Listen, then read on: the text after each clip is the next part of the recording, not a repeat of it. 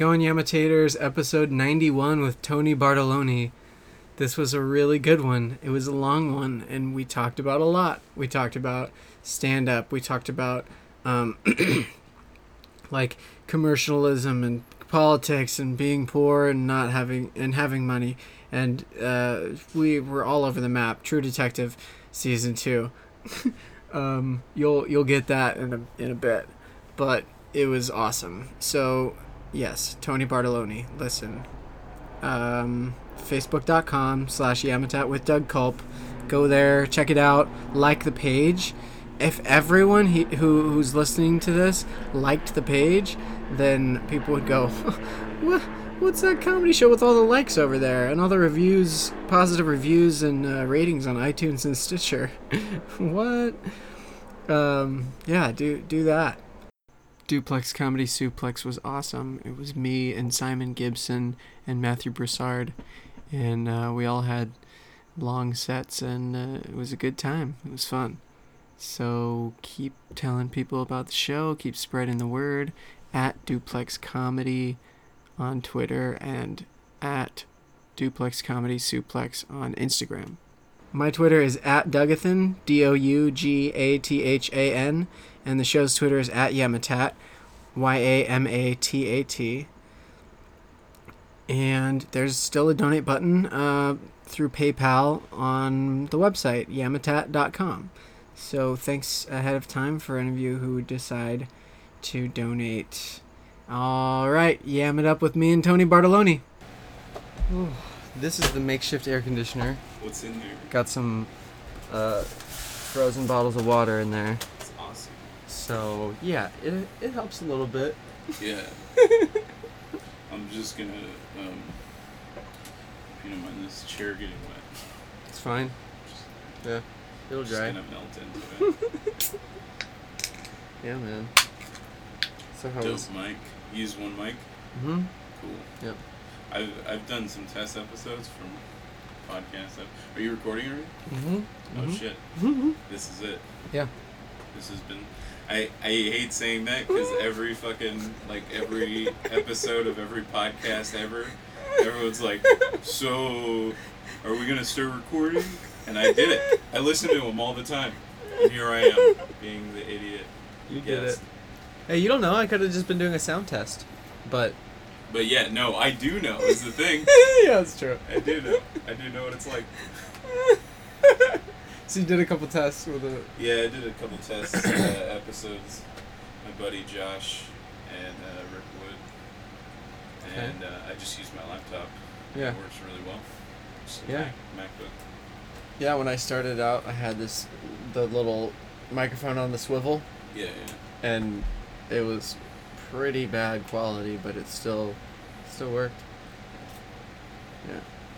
It's a hot day. Yeah, dude. It's a real hot day. I'm not used to being out during the day. Yeah? Yeah. This is great. I remember Seinfeld.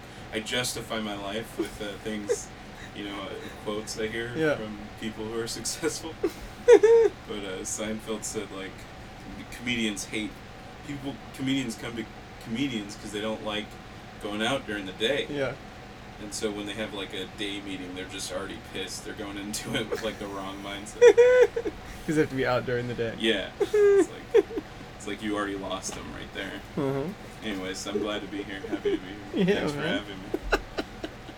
It's good to have you here. Yeah. So, let's see. How long you been doing comedy for? Oh, man. Yeah. I hate that question right off the bat. I reject it. Well, there's like gray areas. Yeah, everyone's got the gray areas, and yeah, it's just like, like I understand, especially like when like a more experienced comic asks you, they're sizing you up, and like do I even pay this person any mind? Is kind of thing, because I do it too. Like I ask people how long, and then they say a year, and I'll be like, all right, well, nice talking to you. So, that's not true. I'm a big proponent of everyone has value, and fucking it doesn't matter. Yeah. But yeah. The first good. open mic I did was over 10 years ago. I was 19. Oh, nice. I'm gonna be 30 in 1 month.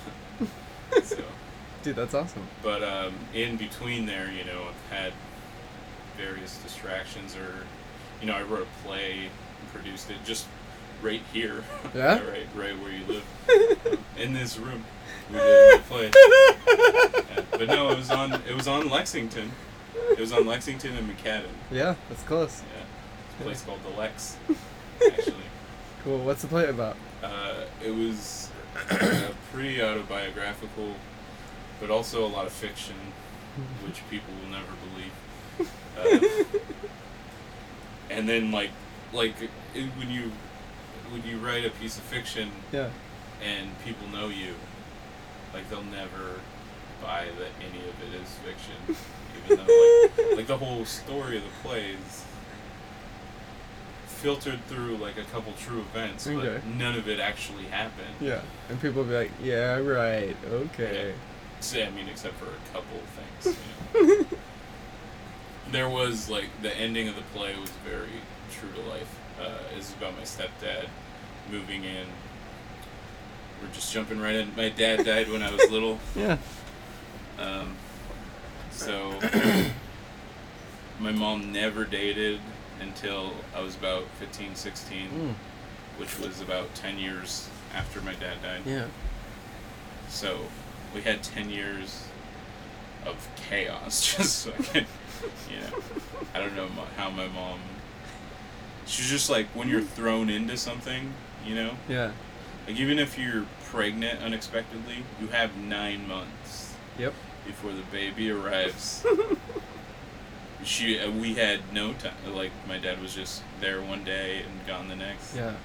And unexpectedly, like, he was sick, but he had chronic depression. So Yeah. it's not like something you die of. Yeah. He ended up having a heart attack. Oh, man. But Yeah. and then 10 years later, and then so that's what the And then, play boom, is like comedy. based around? Yeah, so the tag put a comedy about drama. You know, it took like 3 years for me to write it. Nice. Not that I was writing every day for 3 years, Yeah, but yeah. you know, I'd write a piece. To finally finish it I took get 3 years. stuck, and yeah. And then, you know, another year to produce it, or actually probably 3 years from. It was probably produced from 3 from beginning to end. pen to paper. Yeah. And we had a theater company. We had started from my community college, Cerritos. All right. I'm a local boy. Local to Los Angeles. Sweet. Yeah. How long did it run for?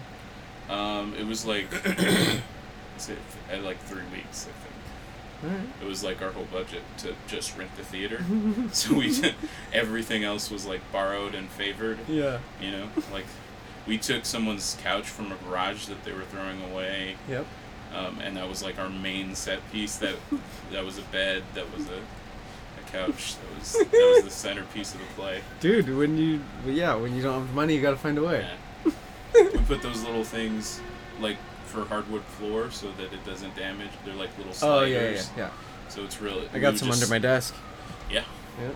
Yeah. So we just slide it around. It was a cool play. I'm definitely proud of it. Probably still the most impressive thing I've done in my life. Yeah, it's a huge undertaking. Yeah. When I think of like doing theater, I'm like, oh, the same thing, Yeah. over and over.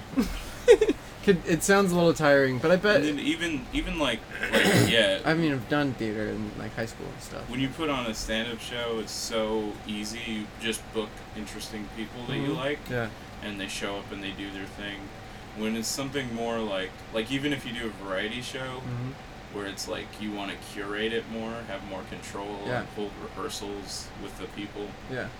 Like stand-ups literally show up 20 minutes after showtime, Yep. and that's when the show starts, and they do whatever they want. And even if you ever say anything like, "Hey, I like this one bit," they'll give you a look like, "Don't fucking, I don't do requests," you know. Do the thing. I No. feel like with musicians, it's more common. Like comedy music. Like every time I have Pat Regan on the show, I try to hint at. You know, I always like that love song "Ding Dong." I've never heard you play it live. I'm a big supporter of Pat Regan. Wait, you run a show. Yeah. It's called Hat Trick. Hat Trick. So Pasadena. Cool. Yeah, Monthly, weekly? Monthly. Last Friday of every month. Except for moving into the holidays. Cool. Because it's like, it falls on the day before Halloween, the day after Thanksgiving, Black Friday, and I think like Christmas Eve or the day after Christmas, or maybe, oh no wait, maybe, yeah, I think it's the 26th of December. Anyways. So we're pretty convenient. We're doing the day before Halloween. We're doing a set list. Yeah. So the idea is this Halloween we're dressing up as set list. That's how we're doing it. You're dressing up as a set list? Yeah. Have you done set list? I've seen it done a lot of times. I think I could do it. Improvised. Stand up. It looks like Troy a lot Conrad, of fun. the genius behind that. It's awesome. The mad scientist.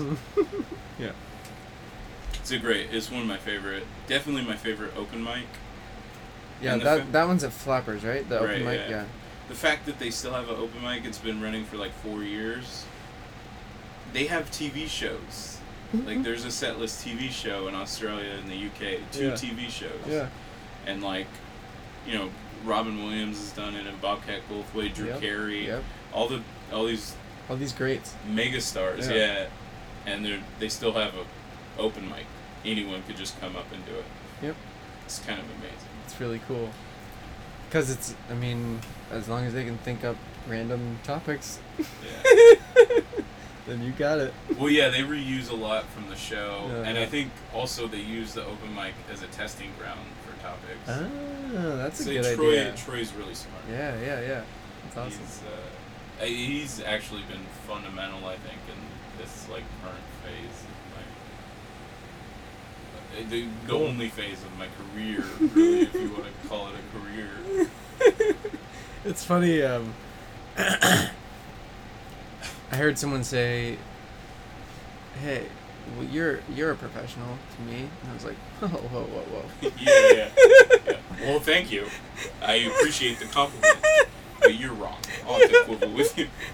I won't consider like even when it gets to that point and it's like I'm making money off of it and everything, I still won't be like, well, I'm a professional. Right. I had a bit that I never did. One of those bits that just stayed in my notebook of like, because a lot of clubs will stress that because comedians have a tendency to act unprofessional. Be professional. And it's like, the only thing I know how to be professional is you're not supposed to talk about AIDS. Like, that's it. Like, you're not supposed to go up to your coworker and be like, hey, what's the difference between AIDS and HIV? It's like observational AIDS jokes. That's not even a joke. That's just informational. Like, no, I really want to know. Well, the joke, my punchline is they should call HIV, I can't believe it's not AIDS. That's one of the first jokes. That's a 10-year-old joke. One of the first ones you wrote? Yeah.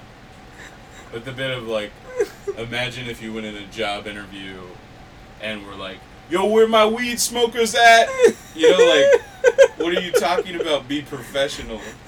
Who's fucking up in here? You bring a blowhorn.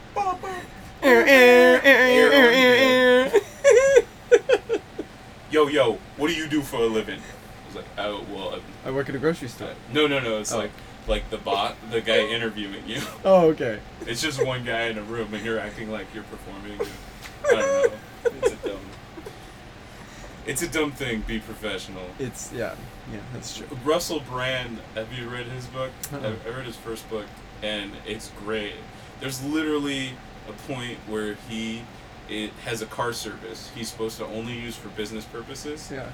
He was working for like a TV company owned by MTV in England. Yeah. And he has this car service at his disposal, and he's only supposed to use it for himself for business purposes. He has one car picking up his mom and taking her to the doctor, and another car picking up heroin, like his drug dealer, and bringing his drug dealer over to his house simultaneously, like the two ends of the spectrum of business. For business. Yeah. But they don't give a fuck because he's making them money. Yeah. He's putting out the content. He's getting all the stuff out there. That's another, like, people... I mean, I built my whole... in a way, he was being professional by using the tools at his disposal and by not, like, driving out... Putting himself in danger, being an insurance risk. Yeah. You're a giggly dude. Yeah. I love you. Because when you have an audience of one... Yeah. Yep. They better be laughing. It's the best. Oh, I interrupted you. What were you saying? I don't know. It was like a tag on the Russell Brand thing. Oh yeah, it's basically like I built my whole life around not following rules because it's like I was telling you on the bus. I just bought because the bus it was taking like 10 to 15 minutes to come, and I was just in the heat. Yep. And I wanted to get a coffee, like an iced coffee or something. They didn't have any coffee at the little liquor store. I don't even know what you call it, the kiosk thing. So I got a Rockstar, and then the bus shows up, and the guy's like, no open containers. And I was like, what do you... I'm like already on the bus. I was like, you want me to throw this half-drinking Rockstar on the ground? Like the trash is not close. Like, and then like, yeah, like what do I do? Risk a littering fine of... Or risk not getting a ride on the bus. or a bus fine of $70 or whatever it is. I don't know. It's like you follow one rule and you break the other. Yep. I'm used to taking the bus at night, and it's just, I mean, like, most of the time, like, I'm coming back from shows, and it's like 2, 3 in the morning, so they have real problems. They don't worry so much about open containers on the bus. They have homeless people who are like masturbating and fighting, sleeping on the bus, and like they don't care. Sleeping is they encourage, because at least then then that person then that person is like off the street and not really in danger. And I mean, well, they just don't want any trouble. Yeah. It must be. It's probably one of the hardest jobs in the world is the bus driver. Especially on certain routes. Yeah. And they're actually required to say when someone comes into the bus, whoa, I don't want any trouble. Right. I love... By law. There's a Simpsons joke, and it's like a joke I think about multiple times a day. Yeah. Where Lisa's trying to take the bus to a museum. Uh-huh. And there's just a sign that says no talking to the bus driver. And then she asks a question, and he just taps the sign. Is that the one where she gets lost in Bronson, Missouri? I think so. Yeah, I think it is the same one. I think that's another little... Hey, Ma, how about some cookies? No dice. Yeah. This ain't over. Yeah, that's great. Fucking Simpsons. Bronson, Missouri. You guys, I don't know. It's kind of, I don't know if it's controversial to say that I like The Simpsons. Like, for some reason is these days. Is it? Yeah. Well, I don't. Not even controversial. I haven't watched it, and people don't watch it there's anymore. more bad seasons than good ones. I still watch every episode. Yeah. And like there's so the whole thing with The Simpsons is people go, but Dana Gould's not writing for them anymore. Right. But Conan's not writing for them anymore. It's like, but they've gotten great writers since then. I don't say that. My thing is like I just have it. Chuck Klosterman. You ever read Klosterman? Mm-mm. He's a great writer. He writes these like mostly essays. Mostly an essayist. He wrote for Grantland for a while. He's written for everything. Spin. Okay. I'm sure he's done like freelance for Rolling Stone and stuff like that. Sex, Drugs, and Cocoa Puffs. That's his most popular book, I think. Anyways, he said, someone asked him why. I went to a reading of his last book he put out, right at Skylight in Los Feliz. Okay. And it was incredible. Like people were asking questions like he was Jesus, like he was the Messiah, and he knew everything, or like at least like Stephen Hawking or Henry Thoreau, something, he's just the guy, and people asked everything that was going. It was like during the rape joke controversy. Oh, People yeah. asked him about that. Mm-hmm. This guy said, I just heard Pearl Jam's new album, and it's so shitty. Like, it's such shit. How could one of the greatest bands of ever, make all these perfect albums, and then now their albums are such shit? Like, how does that happen? How does someone with such capacity for genius now make this crap? And he said, well, you might want to take a look at yourself. Because I don't think Pearl Jam changed so much as you changed. When you first heard Pearl Jam, you were a teenager, and you were rebellious, and so were they. Mm-hmm. And then now you're probably married, you have kids, whatever your life is now. You're a different person.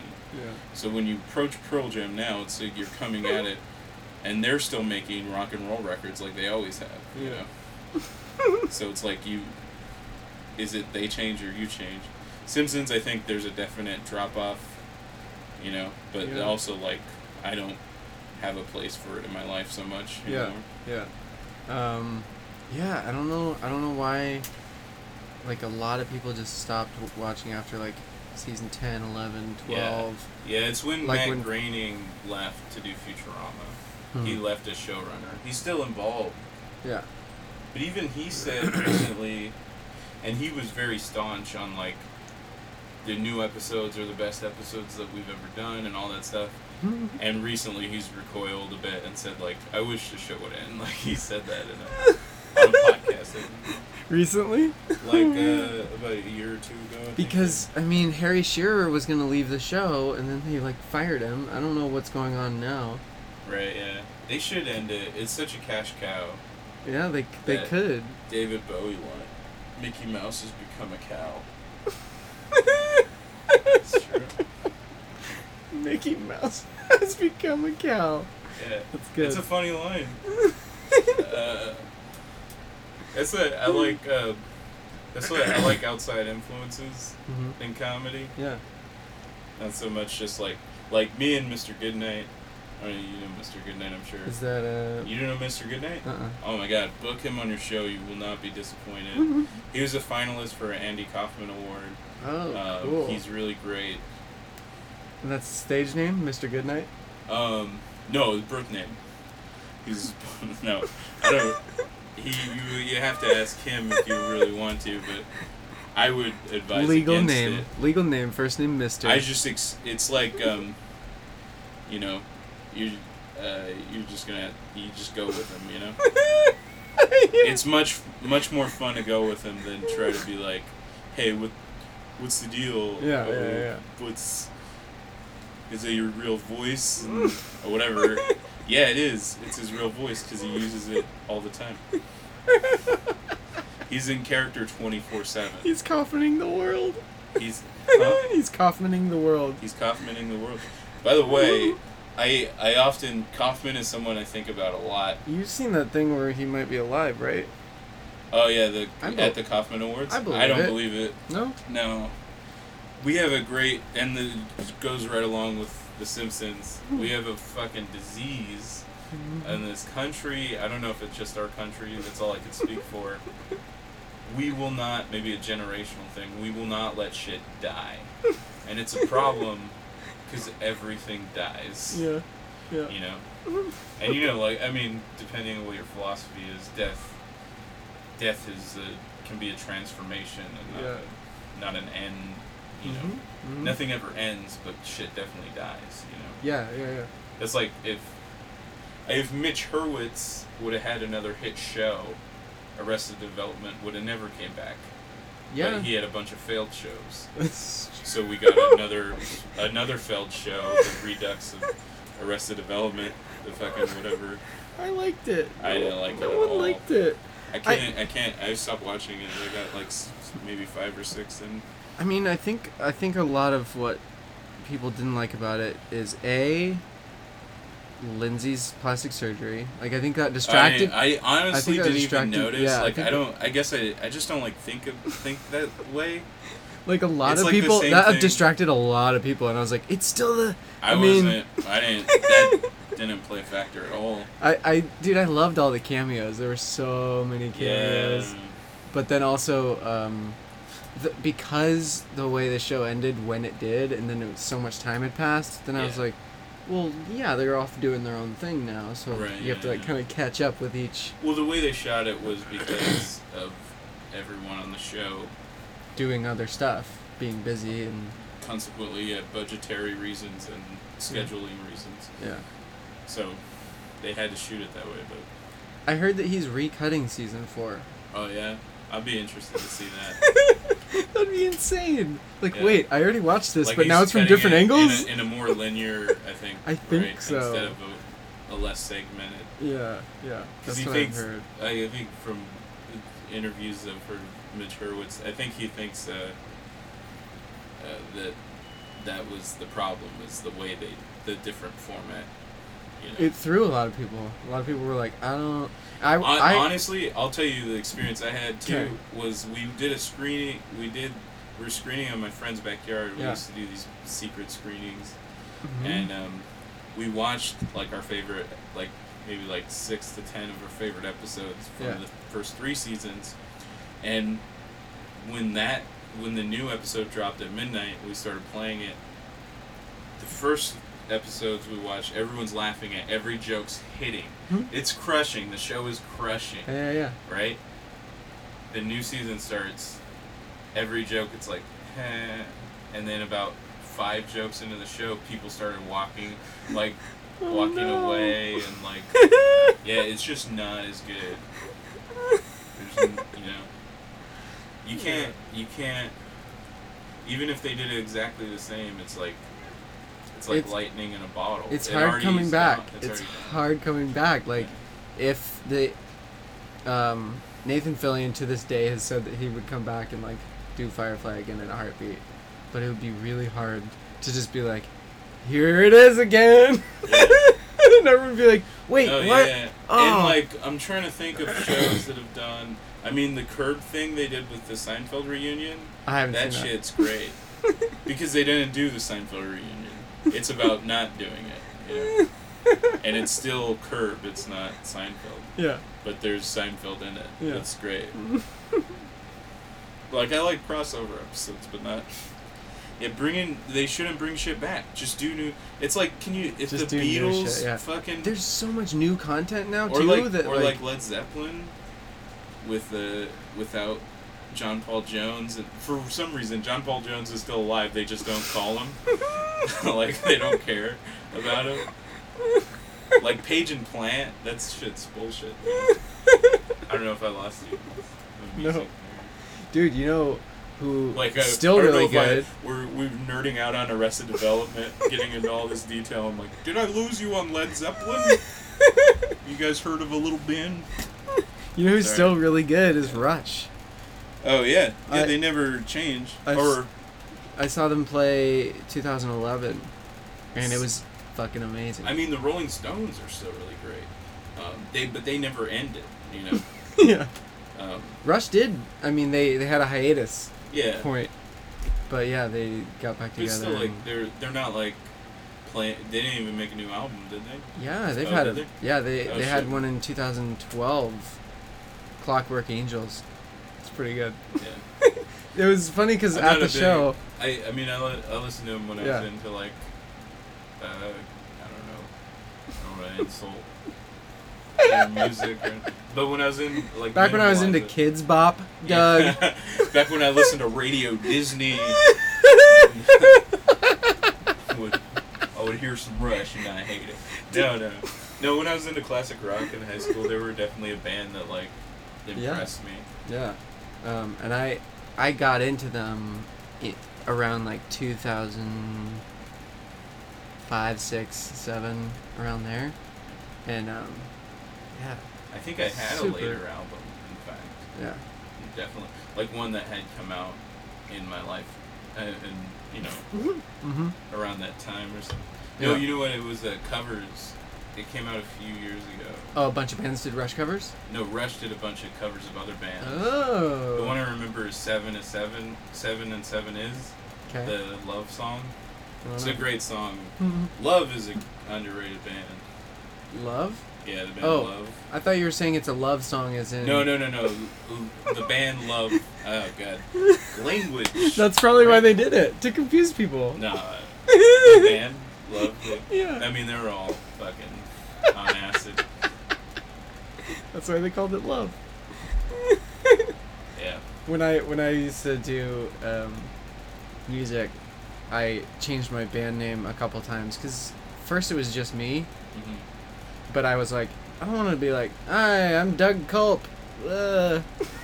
So I just made it a band name, because I was like, the Mountain Goats is just one guy. Right. Yeah. That's awesome. John Darnielle. Yeah. They, by the way, one of the great concerts I've ever been to. So Have good. you seen them? Seen them twice. Did Yeah. you see them at the Masonic Lodge? No, I saw them Here. once at FYF Fest in 2010, and then once at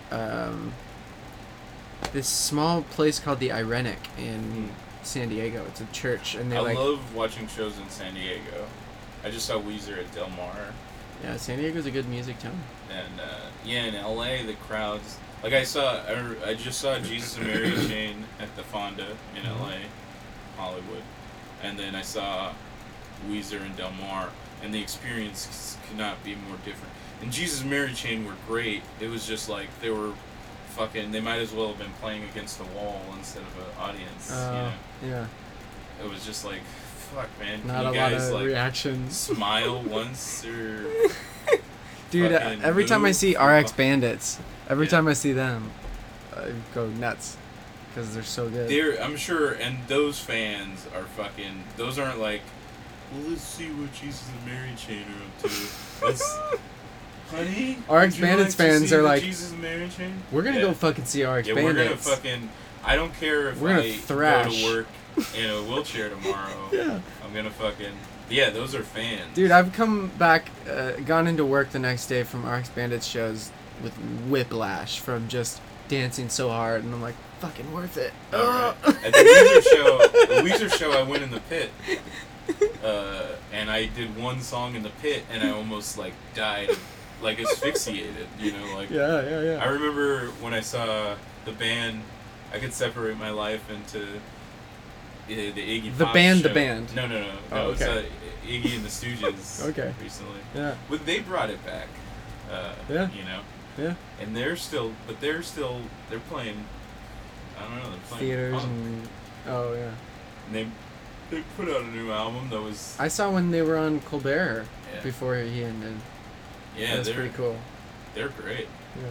I mean, like, it was an experience more than like it wasn't like oh, it sounded just like it was on the album. It's like, oh, they. It was did more like, holy shit, it's Iggy Yeah. and the Stooges. Right. Yeah, it was like I'm going to die. That's what it. My shoe got torn off.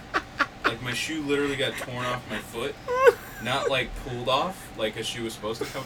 Torn to pieces off my foot. What? How? Like, This was in the just pit? repeatedly being stepped on, and I mean, there's probably there's people like crawling on the ground. The whole thing was like anyone who was over 30 was upstairs or in the back. Yeah. Like, it was crazy. I imagine. mean, when I saw the Buzzcocks was like that too, but I was a little younger and I hung. Yeah, man. I was able to hang. My first show was when I was 12. I saw the Aquabats play. Oh man, I saw I'm a late bloomer. I was 17. Yeah. I saw the Stones, Cool. and it was.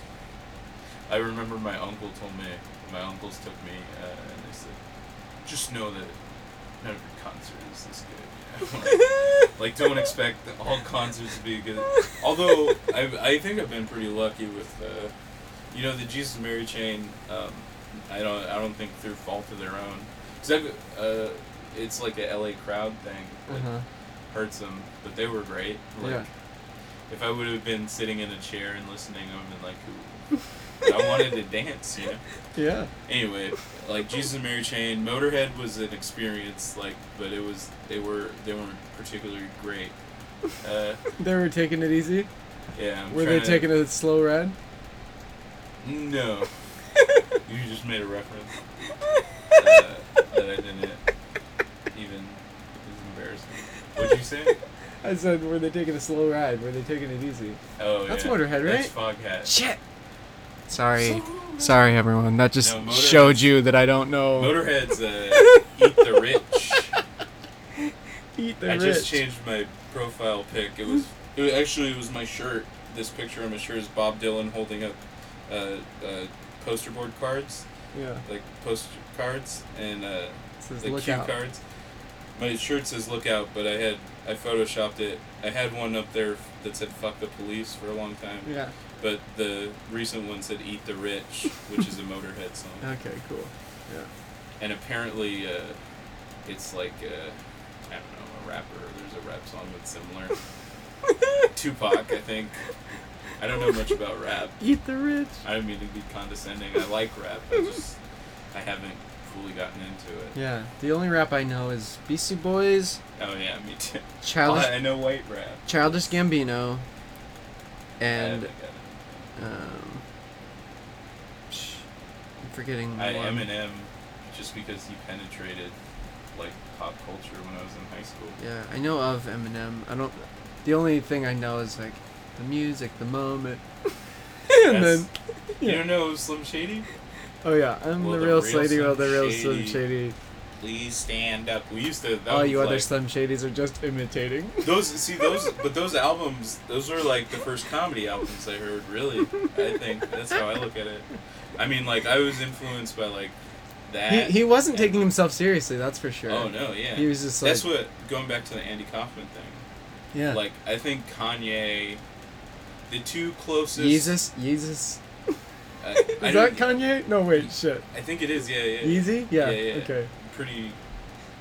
I'm like 90% sure we're like two white guys talking about rap. Like we have no idea what we're. But I think Kanye, as a pop culture figure, I think the closest thing we've gotten to Andy Kaufman in our lifetime is Donald Trump and Kanye West. Wow, dude, Donald Trump, fuck. I hate to even bring him up. I went on a Twitter. It's weird. Twitter rampage yesterday. It's weird, but also I just rewatched Idiocracy, so I get it. Right. Yeah. I mean, he's totally just. I mean, the dude's a fucking artist. He's a performance artist. Why should we elect you? Because I'm what plants crave. Yeah. I am made I of gotta watch that Brando. again. It's not. It's Mike Judge's weakest movie, in my opinion. It's good. I mean, that speaks more to his other movies being brilliant. But Have you seen Extract? I love it. Yeah, it's good. It's underrated for sure. Dude, I'm loving Silicon Valley. Oh, Silicon Valley. Oh. Although the last season there were like a couple weak episodes. I feel like the third, the one where Alice Wetterland showed up, which I hate to say because she's great and I love her. Yeah, she's amazing. And she'll do my show eventually. She's busy. I've been emailing with her. Yeah. But she's one of my favorite comics to watch. Yeah, Like, she's awesome.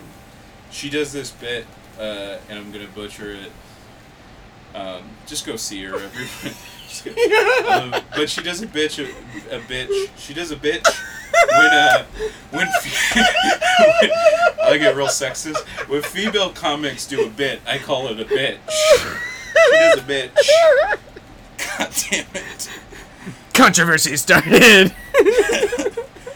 Like, that would be the best case scenario. The controversy is more like nobody will ever notice or listen. You know? No, I've got like 17 or 18 listeners. That's cool, man. That's how many Twitter followers I have. Yeah. I have some listeners in Australia. Yeah? Mm-hmm. Oh, sweet. Nope. How's it going down there? Notable. How's it going down under? Man, Down under. You lost all of them? Nope. No. They're It's gone? endearing. It's endearing. Okay. Tell yourself whatever story you need. So she has a bit. Yeah, it's about country music and how it's like so, like just describing stuff. Mm-hmm. And she talks about this song called Dirt, and it's just describing what dirt is. And she says she thinks that country singers are aliens, like a Men in Black scenario, and they're just discovering dirt for the first time, so they write a song about it, and they think that's like they're trying to fit in. That's the essence of the bit. Go see it live for the punches. It's awesome. Yeah, she's great though. Yeah. But unfortunately, when she showed up on the show, the same weekend a bit. But Dude, there were a couple weak episodes, and they picked it up. With like, I think there were 2 extra episodes. Mm-hmm. Like the first season was like 6 episodes, and the second was 8. Oh, okay. And it was like, if they would have not had those extra 2 episodes, it would have been perfect again. I loved how, because season finale for the first episode was like, oh, yeah. And then the first or second season starts, and you're like, oh they no. Just getting beat the shit out of her. Yeah. That's what I heard. I heard they started writing. They were like, let's have them be successful for a little bit, give people a treat, and then they're like, this isn't funny. This isn't funny. We have no comedy. There's nothing funny about success. It's so funny. I hope people quote me on that. There's nothing funny about success. It's kind of true. But that's so funny because, like, as a viewer, when they finally hit the success again, the second season, I was like, yes, it's like they overcame it. It's Californication is the template that I think about. Oh yeah. Where at the end of every season, he gets her back or whatever, gets his shit together. Yeah. And then by the next season, he, like, the first episode is just him fucking it up beyond all belief. Yeah. And then him living in that fuck up until he's able to get his shit together. And it's the same with Eastbound and Down. It's the same thing. Yeah. It works. But yeah, it's great. It's so great. Kurt Vonnegut, there's this little YouTube clip of this, so look it up. Educate yourself, you ingrates. You fucking kids. But it's this YouTube clip of Vonnegut saying there are like 3 different stories you can tell. Yeah. One of them's Cinderella. The way he sets up Cinderella is like, you could tell this story, anyone who ever tells it gets $1 million, so feel free to tell it yourself. and you know, he's just showing like story arcs. Yeah. And basically, like, you take someone who's really great, he's a great person, and then you just beat the shit out of them. Mm-hmm. I'm putting in my own words. Yeah. And then they are successful at the end. Yep. And that's the formula for people love underdog stories. There's that one. There's the drama where they'll just die or everyone dies. Yeah. And then there's the one where you're like, I don't know what category to put it in, right? Well, yeah. The thing you get into is like, for me, it's always art. Are you making art or entertainment? Yeah. And my answer would be both. Mm-hmm. Clearly. Have you seen Me and You and Everyone We Know? Have you seen that movie? One of my favorites. I love Miranda July. That's I think good.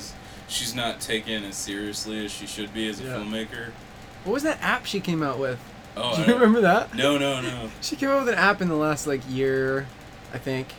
She's a genius. And it was basically like it would work off of other people who had the app, and if you needed to get a message to someone, if you were like across the United States, then you would send a message to someone who was close to the person that you wanted to get the message to, and then they would come and like tell you. That's very Miranda July. I think it's called Someone. But yeah, there was a really long, 7.5, 8 minute commercial for it.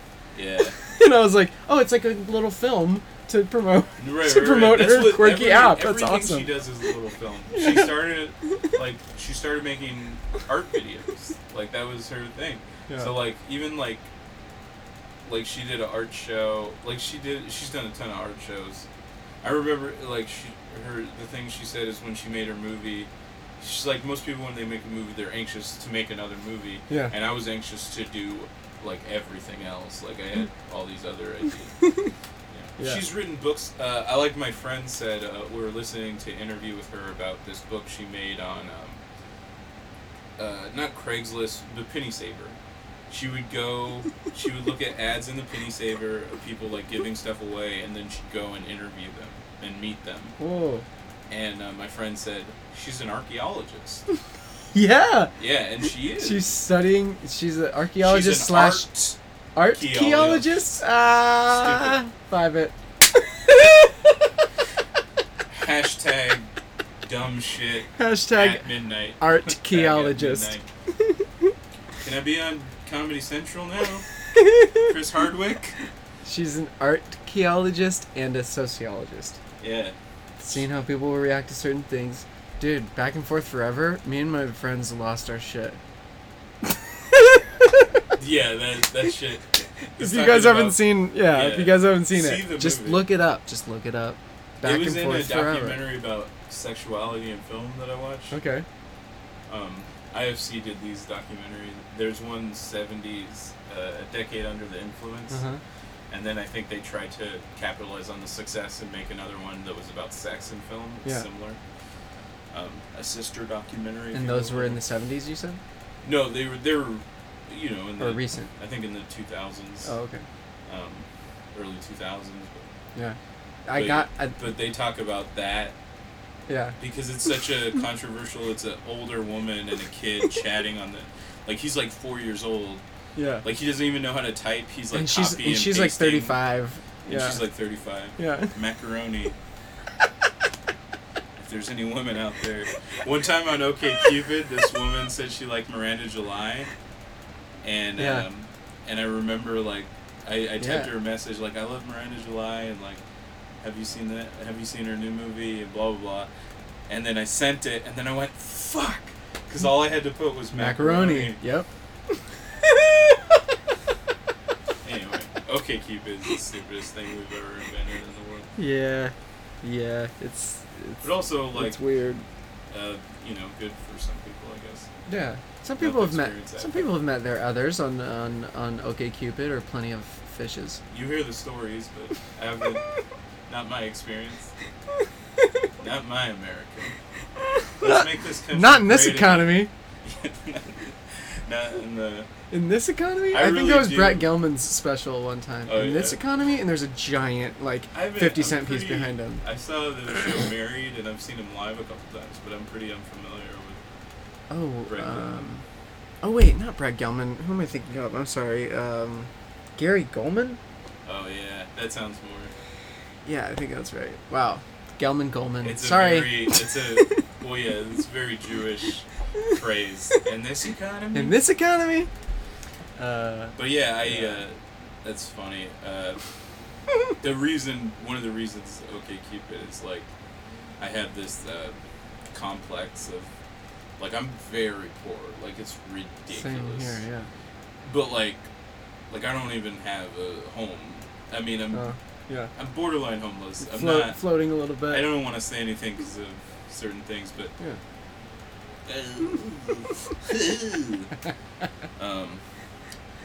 but you know, like I don't have a car. I ride the bus. I have 3 bills in a month, and it's like I have a dentist bill, which is unfortunate. Phone. It's $40. You need. The minimum payment on the dentist thing is, I think, $40. Yeah. Phone $40, and bus pass $100 a month. Yeah. And I make the shows I do $150. I mean, usually 3 shows a month. Yeah. $50 a show. It's $150. So that's bus pass. You cover all your bills with 3 shows. Yeah. Yeah, that's how I keep the low. I was just reading about, it's actually, I give you a big statement about how I live my life, but like Henry David Thoreau. Yeah. He... On Walden Pond? That's him, right? Yeah. He took off to the woods. Right. Lived in the woods for a few years. Yeah. Got arrested. That's exactly what I'm about to talk about. Because what happened... Again, like you were in a cabin in the woods. I use these quotes. This is like a legend that probably didn't even really happen. You know what I mean? Like it's a story. Yeah. But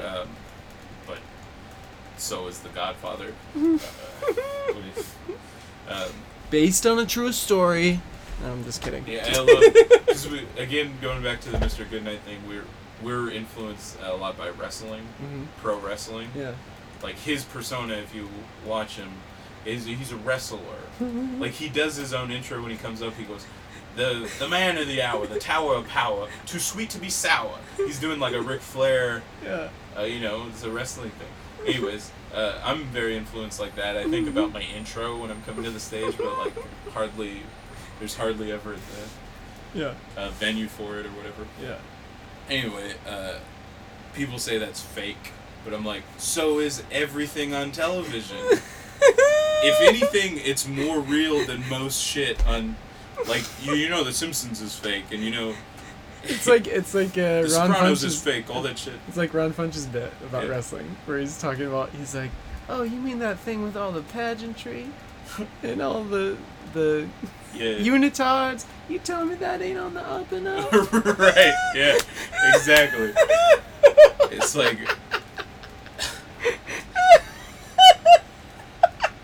Like, The Undertaker? Oh yeah, he's like, and, shit, he says, like, and Ric Flair can't kill the Undertaker because he ain't got no blood?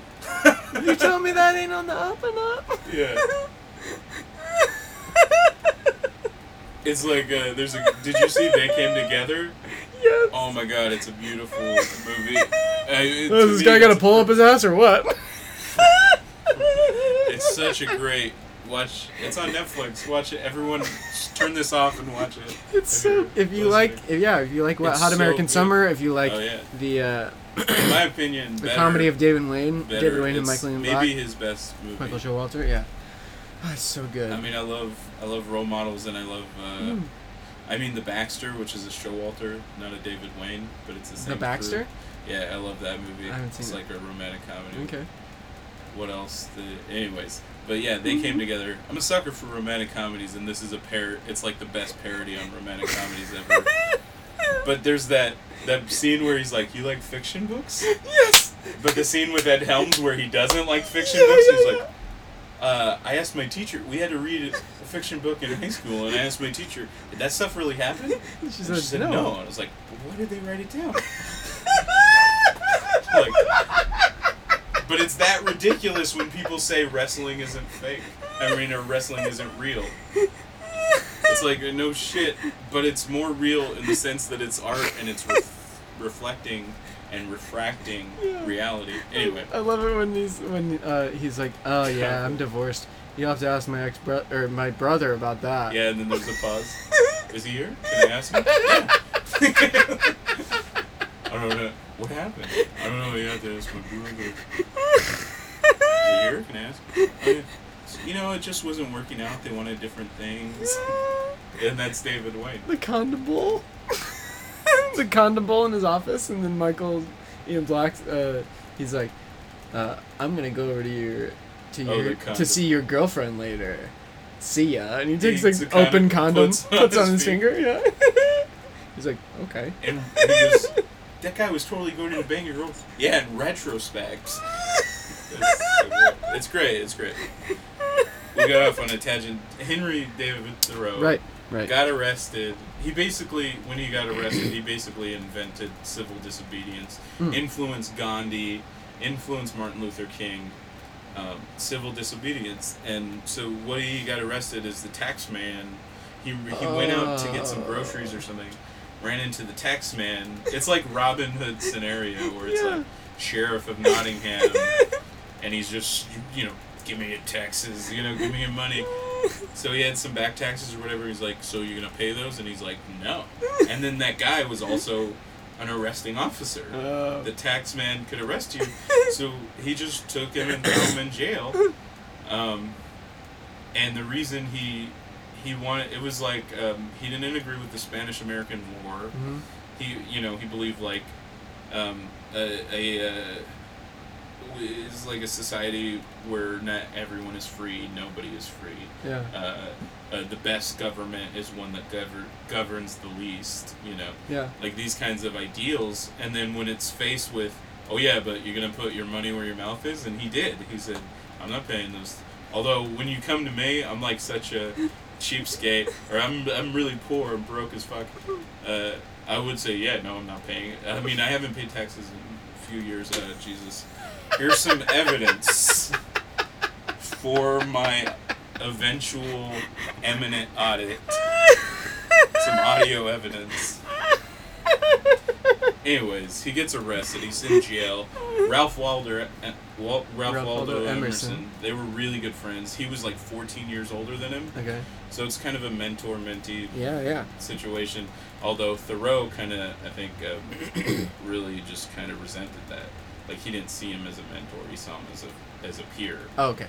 And then it actually, I think, it wore on their friendship.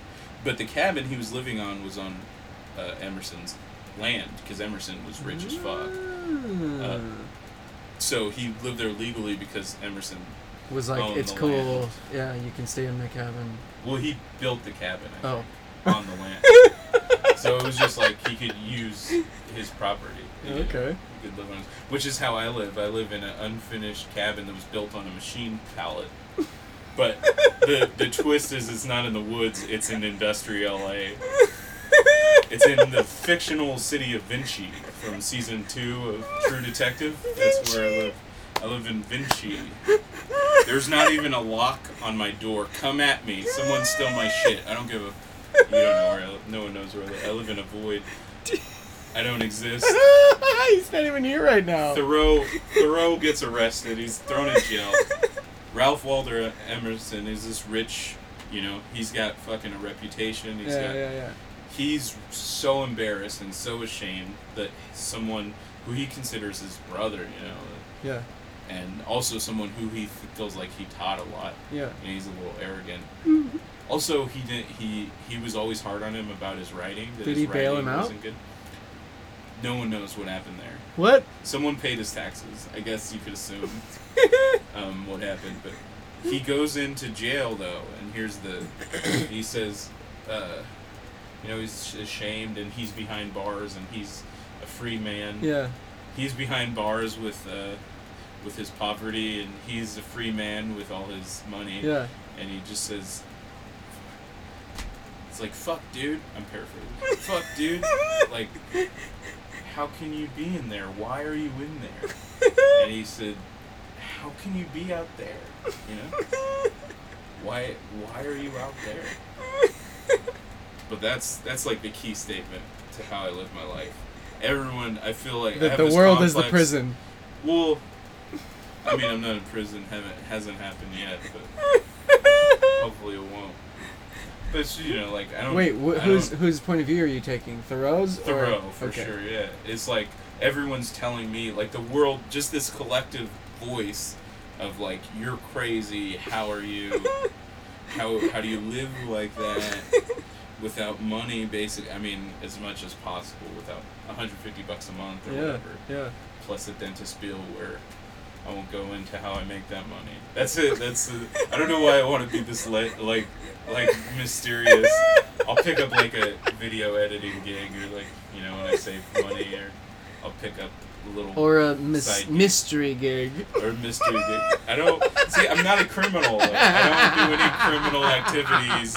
I'm too scared to do criminal. That wasn't implied. I just mystery. Taxes. Mystery was like, hey, you don't know how I'm getting my money. Anyway, yeah, I make ends meet. Yeah. I make it happen. But yeah, I feel like the whole world is always like,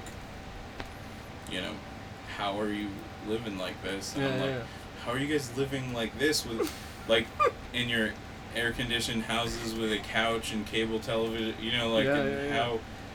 How are you so sedated and not in the shit of life, Yep.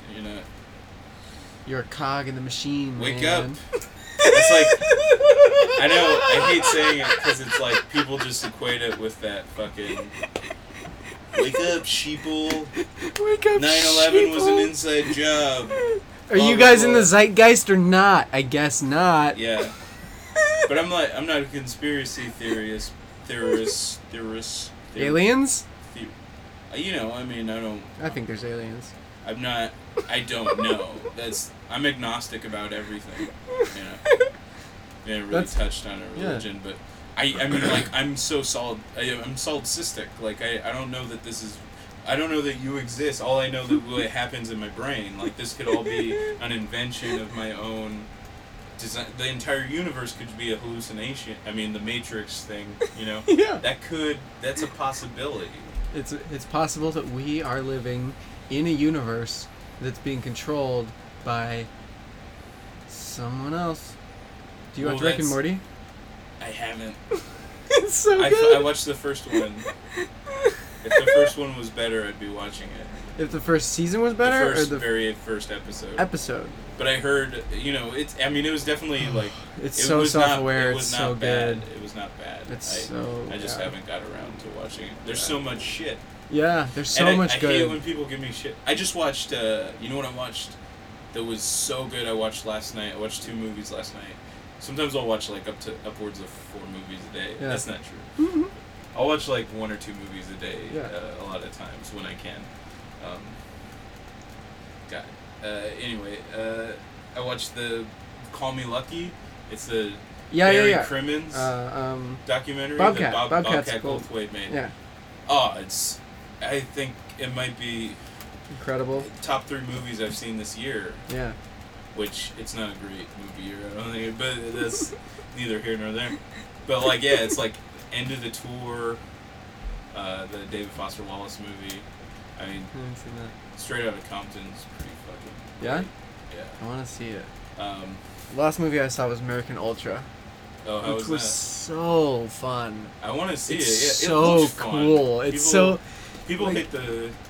People... what's his name? Landis? Max Landis. People get up about that guy. People, yeah, and they're for no reason. It's like... Well, he's a pompous ass, but... I mean, as far as I know, I don't know him. But he's got so many ideas rattling around in his head that...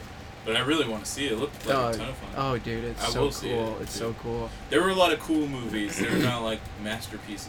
Like I think the other movie I watched was Me and Earl and the Dying Girl. Okay. Which was really good, but it's just like not. And like Dope, the movie Dope. It's like an essential voice, and it's refreshing, but it's not a great movie. Yeah. But it's the same with Straight Outta Compton. Straight Outta Compton, they could have made a masterpiece out of the thing, but instead they made this really cool mess of a movie. I don't know which is better. Yeah. You know? Yeah. Sometimes I don't like perfect movies. I used to not watch movies from the 70s. Like I would never watch Scorsese, Kubrick I watched a little bit, but it was just there's like this sterility to a masterpiece, you know? Yeah. Like when you create something that's so close to perfection, Coen brothers have it sometimes. Mm-hmm. When you create something that's so close to perfection, there's a distance from me because it exists on its own apart from me. You know what I mean? Yeah. When there's like a hole in a movie, like people talk about plot holes, that's the space where I sit, you know, in that movie. I fill in that hole. You know what I mean? Again with the solipsism. But you know what I mean? Like there has to be a place for the audience. Like I could appreciate those things.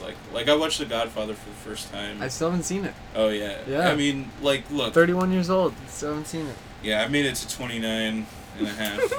I watched it on my way home from Seattle. Yeah. Took the Greyhound. It was 29 hours. Ooh-wee. Just finished the movie. It was just enough time to watch The Godfather. Perfect amount of time.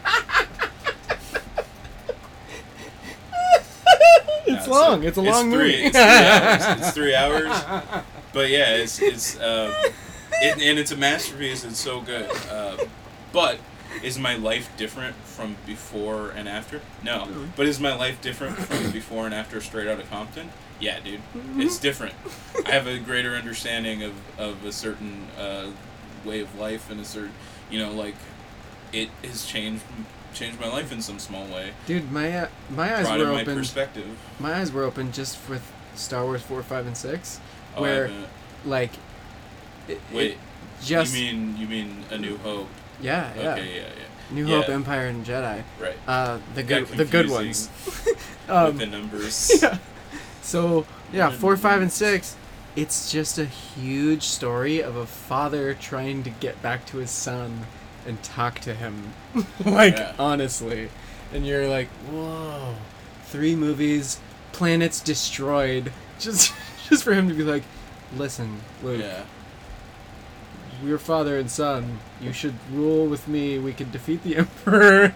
And you're like, what? Oh, man. And then when he's like, let me look on you with my own eyes, when he's about to die in Jedi. And those movies are fucking... the first one, A New Hope. Yeah. That's... And I always leave it out just because it's so overhyped and, everyone... Yeah. But it's one of the best movies It's ever made. so good. And I think A New Hope is the best one. Yeah. I arguments still go Empire and Jedi. Most people say Empire. I like Jedi. That's probably my favorite, just like nostalgically. Yeah. The reason why Empire is the craziest is because so much happens and then it ends with like, wait, what? Wait, what? Well, I think that what gives A New Hope the edge for me is they created that world.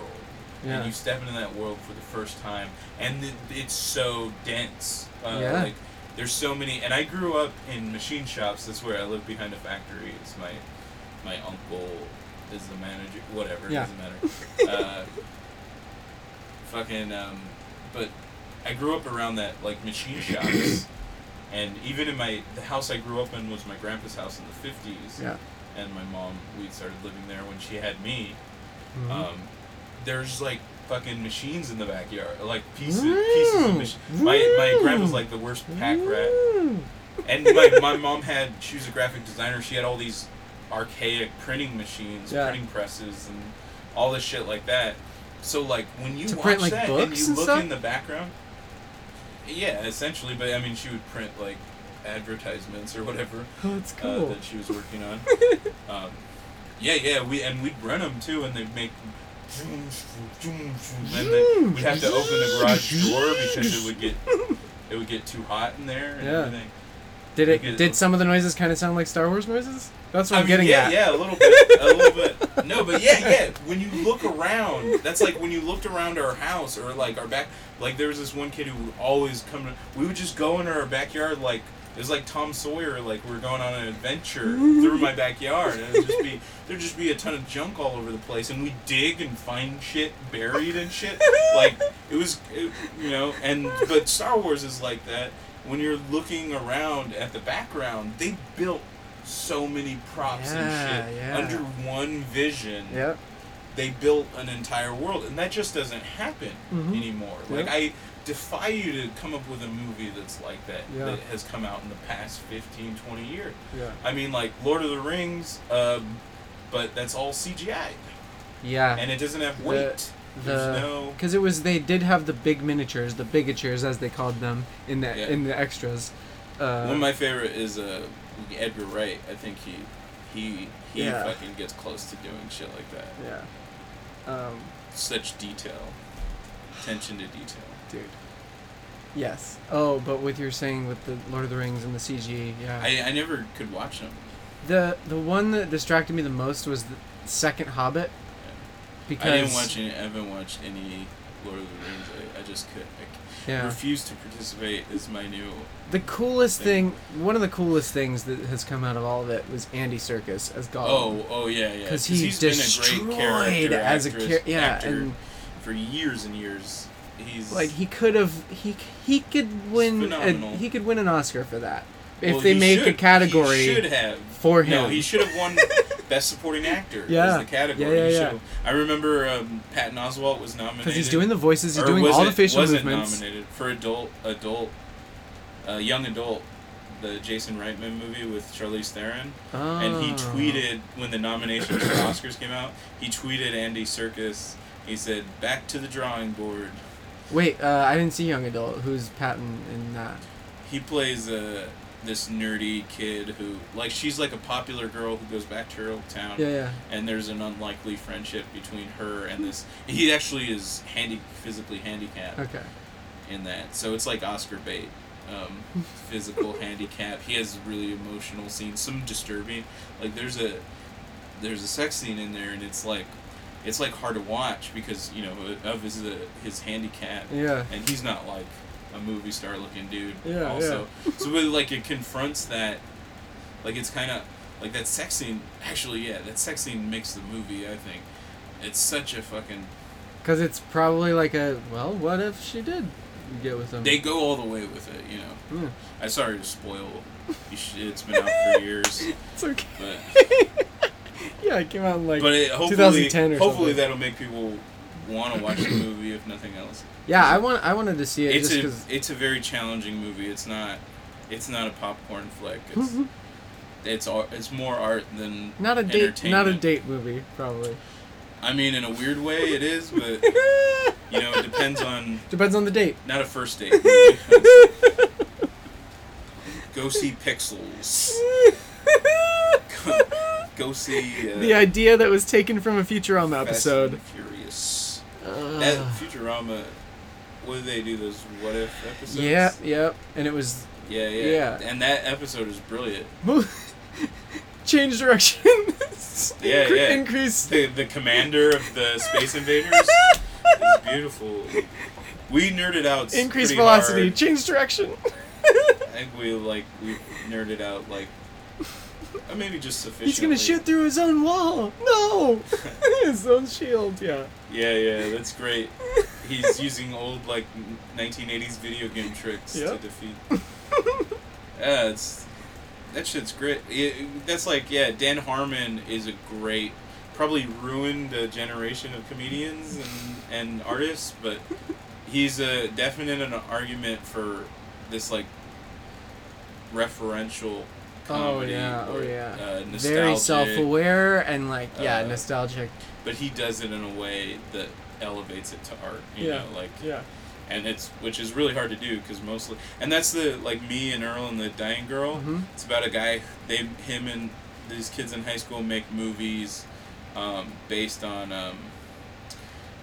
they're mostly art films and cinematic masterpieces, whatever. And then they just change the title to be an At Midnight type thing, like a hashtag war. Trying to think of one,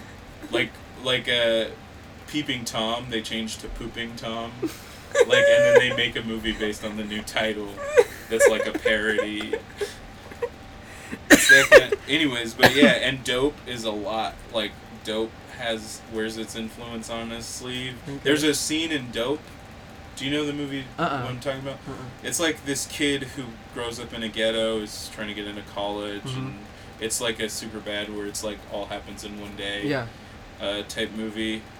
Dazed and Confused, I think, the template. Yeah. But the twist is that he's this kid in Compton or wherever, and he's a nerdy kid. But he still gets wrapped up in the fucking ghetto drama of the ghetto and shit. So anyway, that's the twist. But there's a scene in that is straight up a scene in Straight Outta Compton. It's the same scene in both movies. Especially the beginning, it's exactly, and they probably took it from that story. Yeah, I don't know. To parody it or whatever. Pay homage or as an idea to use. Yeah. And they probably had no idea it was going to be in Straight Outta Compton, and the movies came out in the same year. Dope is Straight Outta Compton if it was on the Disney Channel. That's what it is. But not Straight Outta Anaheim. Yeah, that's exactly it. Straight out of Disneyland. Straight out of Fullerton. Yeah. That's kind of. But yeah, it's very referential to always, and Family Guy is another one. Oh yeah, a lot of references in the cutscenes. Pre-Community. Mm-hmm. Which, even before that, The Critic, I feel like Family Guy, nobody ever... Yeah, they always talk about how Family Guy's a rip great. on The Simpsons, they ripped off The Simpsons. Yeah. Family Guy, The Critic, they ripped off The Critic. The Critic is all cutaways, I need to watch it again, because I remember liking it, and the boss was really weird. He was that Scottish dude, right? Or am I thinking Freakazoid? Because there was a Scottish dude with a kilt in Freakazoid. And I think maybe English. Yeah, there's a foreign guy. English, I think. Some European. Yeah. Maybe German even. Yeah. But not German. I don't know. But he was always very brash and I haven't seen it in a while. He reminded me of a Richard Branson type. Yeah. That's just in charge of the station. He's like, whatever, you're doing your job, alright. He has some stinks. accent. Some accent, something weird. That line from Anchorman, Paul Rudd. She was French or Asian or something weird. I think I was in love once is how that line starts. Terrible start, but go on. I met her in this. I met her in a Target bathroom. Yeah. We made out for like hours. It was amazing. I don't think that's love. What is love? And they go into the song. I love lamp. Oh. That's that. Do you really love the lamp brick, or? I love lamp. Steve Carell, dude. Yeah, dude. Oh my gosh. What a talent. I hung out with him one night. Yeah. Now I'm getting into name dropping. That's cool. What was? Yeah. He did an improv show with our improv group from college. Whoa. It's crazy. It's a crazy thing he did, and it was at the peak. It was the year Carell Peak. The year that Little Miss Sunshine and 40-Year-Old Virgin came out. They Oh, came out the yeah, same year, yeah. I think if I'm not within a year, if not the same year. Yeah. Within a year of each other, and and The Office was. That was before going he hit strong. like, so hard that people were like, "Let's hire him for anything." You know what he was filming at the time? What? Evan Almighty. What? Yeah. He came from the set of Evan Almighty. When 40-Year-Old Virgin came out? That came out after, yeah. Because what happened is he did Anchorman. He did Bruce Almighty, it's like The Daily Show, Bruce Almighty, Anchorman. Those were two he was both cast as news anchors because people knew him from The Daily Show. And then from Anchorman he did 40-Year-Old Virgin, and then The Office came along somewhere in there. Oh man. And then Little Miss Sunshine dropped. Yeah. So that really opened him up. But then he was still contract. He still for signed Evan the Almighty. contract. Yeah, because when he signed the contract for Evan Almighty, Bruce. Jim Carrey. Bruce Almighty, the big Bruce, as people call Jim Carrey constantly. Which actually I like Bruce Almighty, by the way. It's good. a decent flick. And Steve Carell and Jim Carrey. Yeah. Great together. But yeah, and it's so shitty. Like it's like a sequel that doesn't follow the other one at all, because Steve Carell's the asshole in the other one, and in this one he's the hero. Yeah. It doesn't make any sense. They try to smooth it over and hope people don't remember or whatever. No. This is a moment of redemption. Jonah Hill steals Evan Almighty, by the way. Jonah Hill. He's and like his Wanda assistant, Sykes, right? Yeah. Jonah Hill more so, and Wanda Sykes to a lesser extent, but yeah, the movie's such a piece of shit. I can't believe I even watched it. There's a shot in this movie. I'll tell you the whole movie in one shot, and it's like a Simpsons thing, except when the boat's coming down. No. They go by a movie theater. They just drive by a movie theater, and the marquee is 40-Year-Old Virgin Mary. But it stops panning and stays on the marquee for like 6 seconds. To be like, remember? It really pounds it over your head. Like on The Simpsons, you would have never noticed it, and it would have come out in a blog. Or you'd have to pause it. Or yeah. For like those 2 frames that it's on the screen. Yeah, what did that say? And yeah. Rewind it. There was a moment like that in one of the latest Rick and Morty episodes where they're walking out of the theater, and it's very like just in the background, but you can totally see what each poster says and the title. And I guess because of Family Guy and Dan Harmon, those are the version of Star Wars having such dense, like all these cool things to look at. Oh yeah. They're Easter egg jokes or whatever. Yeah. So yeah, as they're walking out of the theater, there's like 2 posters that you can see, and then they keep walking, and there's 2 more that you can also see, and you're like, oh man, all the perspective, but you can still read it, and it's just funny, weird titles. Yeah, I love that shit because it's like those writers can't help but come up with more jokes. Yeah. Like they're like, we have. It's like, should we put something on the movie posters? Yeah, of course we should. No, well, and also, I mean, to credit Hollywood, there is an ideal in Hollywood that pays a great attention to detail. Because, like, I remember I was on the set of Zohan, and don't mess with Zohan. I hung out with Adam Sandler one night, came down and did an improv show with my college improv. That didn't happen. That happened. No, wait. I'm thinking of an episode of Undeclared, the Judd Apatow show. It happened in Undeclared. He came and hung out with the college kids. Anyways, that was my Steve Carell experience. Steve Carell paid for my coffee at Denny's. True story. All right. But Adam Sandler, I was on the set of Zohan, and it's the silliest shit ever. But there's so much. They literally had all the detail that goes into. Well, they had a filter for the sun. Mm-hmm. They were blocking out the sun with a filter, and the crane costs. They're spending like $250,000, $250,000 a day of shooting for like a week to block out the sun. To diffuse it, not even block it out, just diffuse it. Have not harsh a light, and then also they had like, like somewhere around 40 to 50 extras for a scene walking by for the reflection in the glass of the salon. Oh, An entire city they had to set in motion just for in the background. There's a reflection in the glass of cars driving by and people walking by. And then Adam Sandler. Then you go to the scene and it's him and like. It's him talking about his pubes and why women like his pubes. And he's going, "Oh yeah, pubes." And with his accent, I don't know what his Middle Eastern accent is. They love the pubes.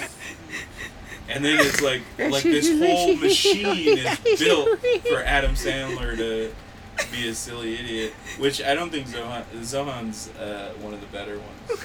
Of the latest. It was movies? Co-written by Robert Smigel and Judd Apatow. Oh wow! So there's a couple brilliant moments in it. Okay. A lot of visual gags that are refreshing because those don't happen in movies as much. Yep. Like Naked Gun type shit. Yeah. So we covered like what you do for work. You do gigs and stuff here and there. Yeah. What are like some goals you have in comedy? You got the show. You got the monthly show. I've never had a goal, I don't think, in my life. Is a big problem. Even if the goal is to underachiever. Even if the goal is to continue doing stand up forever, like what? Yeah. Like what? We should set some now, and all. So for myself, yeah. I've been becoming way more organized and thinking about this stuff. But fuck. Let me ask a more specific question. Just something you'd like to do in comedy that you haven't been able to do yet. Get paid would be good. Get paid some amount of money, which I have. I've gotten paid. I get paid to do that weekly show. But it's like, I do this murder mystery show. It's like I say the Cheesecake Factory of comedy. Okay. It's a corporate gig. It's not. Yeah. It's not like. It's not artistically fulfilling. Yeah. Which I gave up on trying to fuse those things, be artistic about doing the show, and I am as much as possible still, but it's like I do that, 3 times a day, 5 to 6 nights a week outside of that. Mm-hmm. So it's it's just it's a gig. Yeah. So what's that show called? It's called The Dinner Detective. It's actually a great show. It's expensive. It's like I get a discount sometimes, but when they're slow slow period. The actors make the show, in my opinion. Yeah. The acting is. It's a really dumb. They have like I remember there was, speaking of Adam Sandler, the trailer for Grown Ups 2. Shaq had a line that is a joke we use in the show, which is when the cops come in. Shaq played a cop in that, I guess, going off the trailer, a security guard or a cop, and he had a gun to someone. Put your hands up, and they put your hands up, and you put your hands up in the air and wave them like you just don't care. And Shaq starts dancing. The detectives. That's the opening. That's when the detectives come in and dance. Anyway. It's like I do, in some respects, see myself as like an artist, and that's my goal in comedy, if any, is to be an artist and make your sort of mark living. And to be like, oh, that's a Bartolone thing. Not necessarily. I mean, I'm not even. I would like people to say my name in the like. Who do you respect in like other comics? Respecting my peers. Galifianakis, Bartolone, Bamford. Yeah, I don't know. I feel arrogant even listening to that. No, that would be I would cool. Though, like what George Carlin used to say is to not be left out. and it feels ridiculous to say it because nobody knows who I am at this point. Like, nobody, you know, fucking, nobody knows my name. Even people I've met or seen me do comedy, they don't know, you know what I mean? I mean, it's weird, though, because, have you read Steve Martin's books? Born Standing Up? You should definitely read it. It's a good, Seinfeld said it's the best book ever written about comedy, but there's this part where he gets famous, and he's on SNL, and he's famous, and it's like, literally, like, one paragraph, he's not famous, and the next paragraph, he's so famous he can't drive on the freeway because people are hanging out their cars trying to get his attention. And he's Pharaoh, dangerously getting in accidents, and he didn't drive for like 10 years after that, and for even longer on the freeways because he was so terrified of, you know, and he was so famous he couldn't go on a date because people would just come up and hassle him the whole time, and his date would get annoyed, and it's not... You'd have to find, like, creative places to go for a date. Well, he would literally just go to his hotel room, turn on the TV with no lights on, and just zombie out until he fell asleep. And that's it. That's for a year, you know, while he was touring and everything. Yeah. He was just completely isolated. You know, that's... so there... But that point where he doesn't know... He's unaware that people know him, or, you know... Yeah. Until it becomes that fucking... explosion I don't want to be famous. Like, I just want to eat and live in a better place than I live in. You know, like, I just... And money is fucking... More than being meaningless to me, it's, like, it's evil and awful, and I don't... Ugh, it's disgusting. It's like fucking talking about diarrhea, you know, like... Yeah, it happens, and it's a part of life. We all have to deal with it. Yeah. Sometimes you have it, sometimes you don't. Yeah, sometimes it comes and goes. It comes and goes, you know. Sometimes all at once. Sometimes it goes real fast. You know? If you're not careful, if you're not careful about how you live your life, it's all gonna fucking... And if you have too much of it, you can still flush it down the toilet.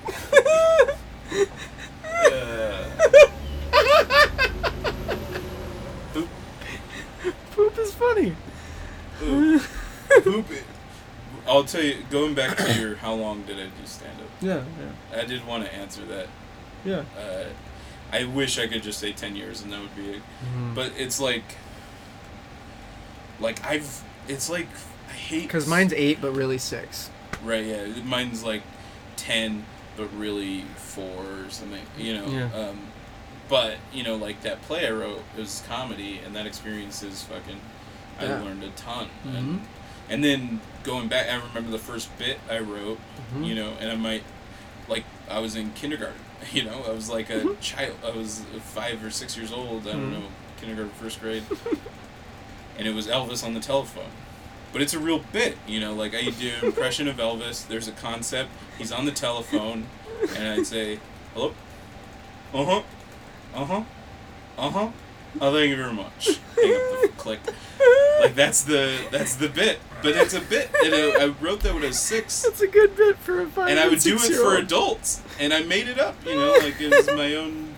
I loved Elvis. That's, like, I just wanted to be Elvis. Yeah. You know, that was my first... Yeah. Like, I didn't even know what music was so much as I just wanted to be that.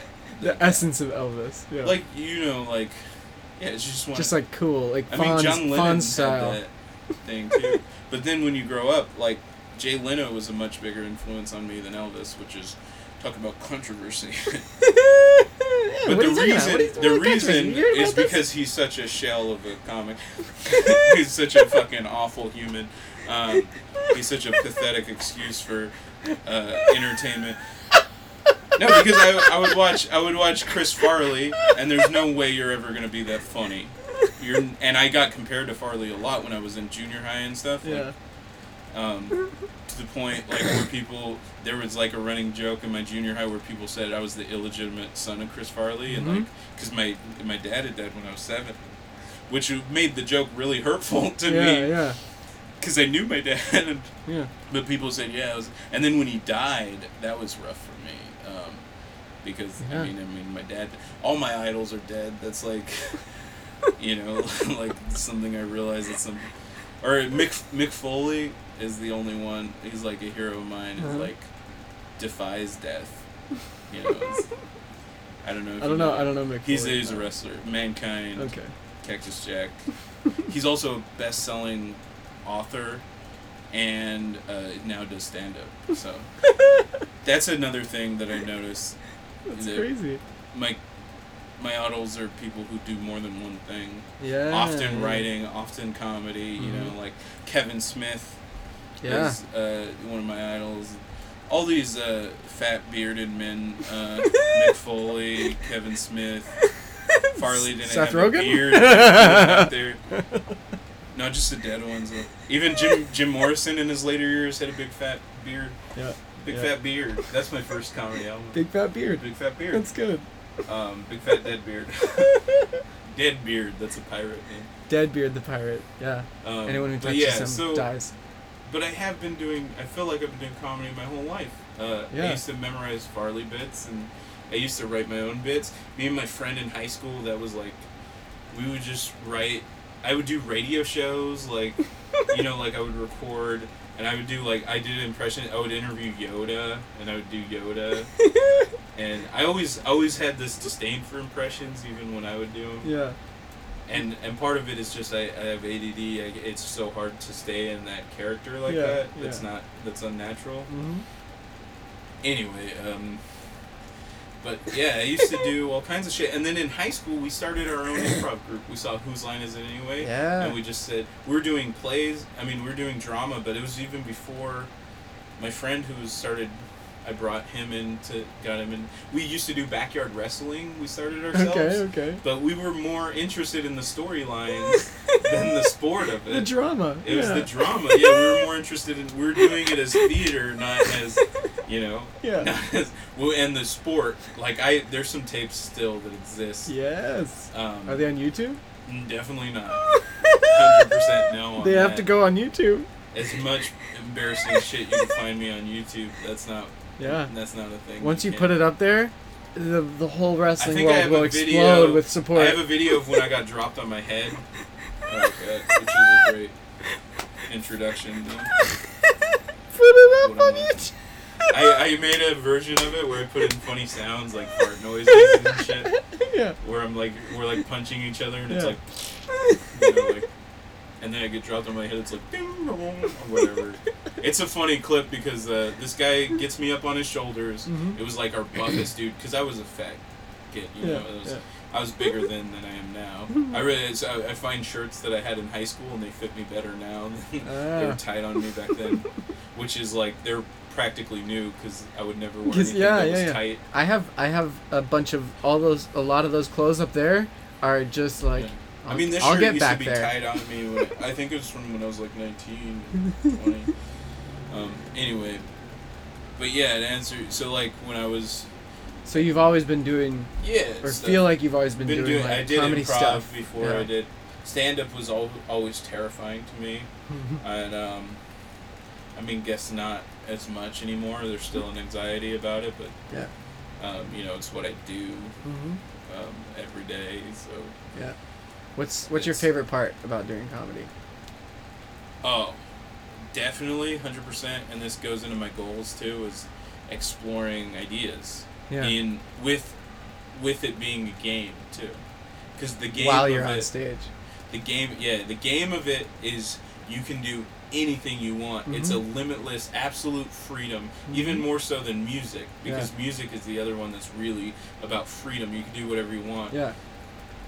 But it's more free because you don't have music. You don't have the instrument to rely on to hold you back. It doesn't have to be a song. Yeah.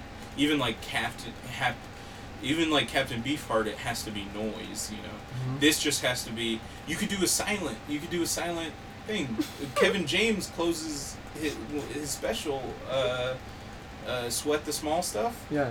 He does a 15-minute, and Gabriel Iglesias does his Comedy Central special too, his old special. Yeah. Back before he was more broad.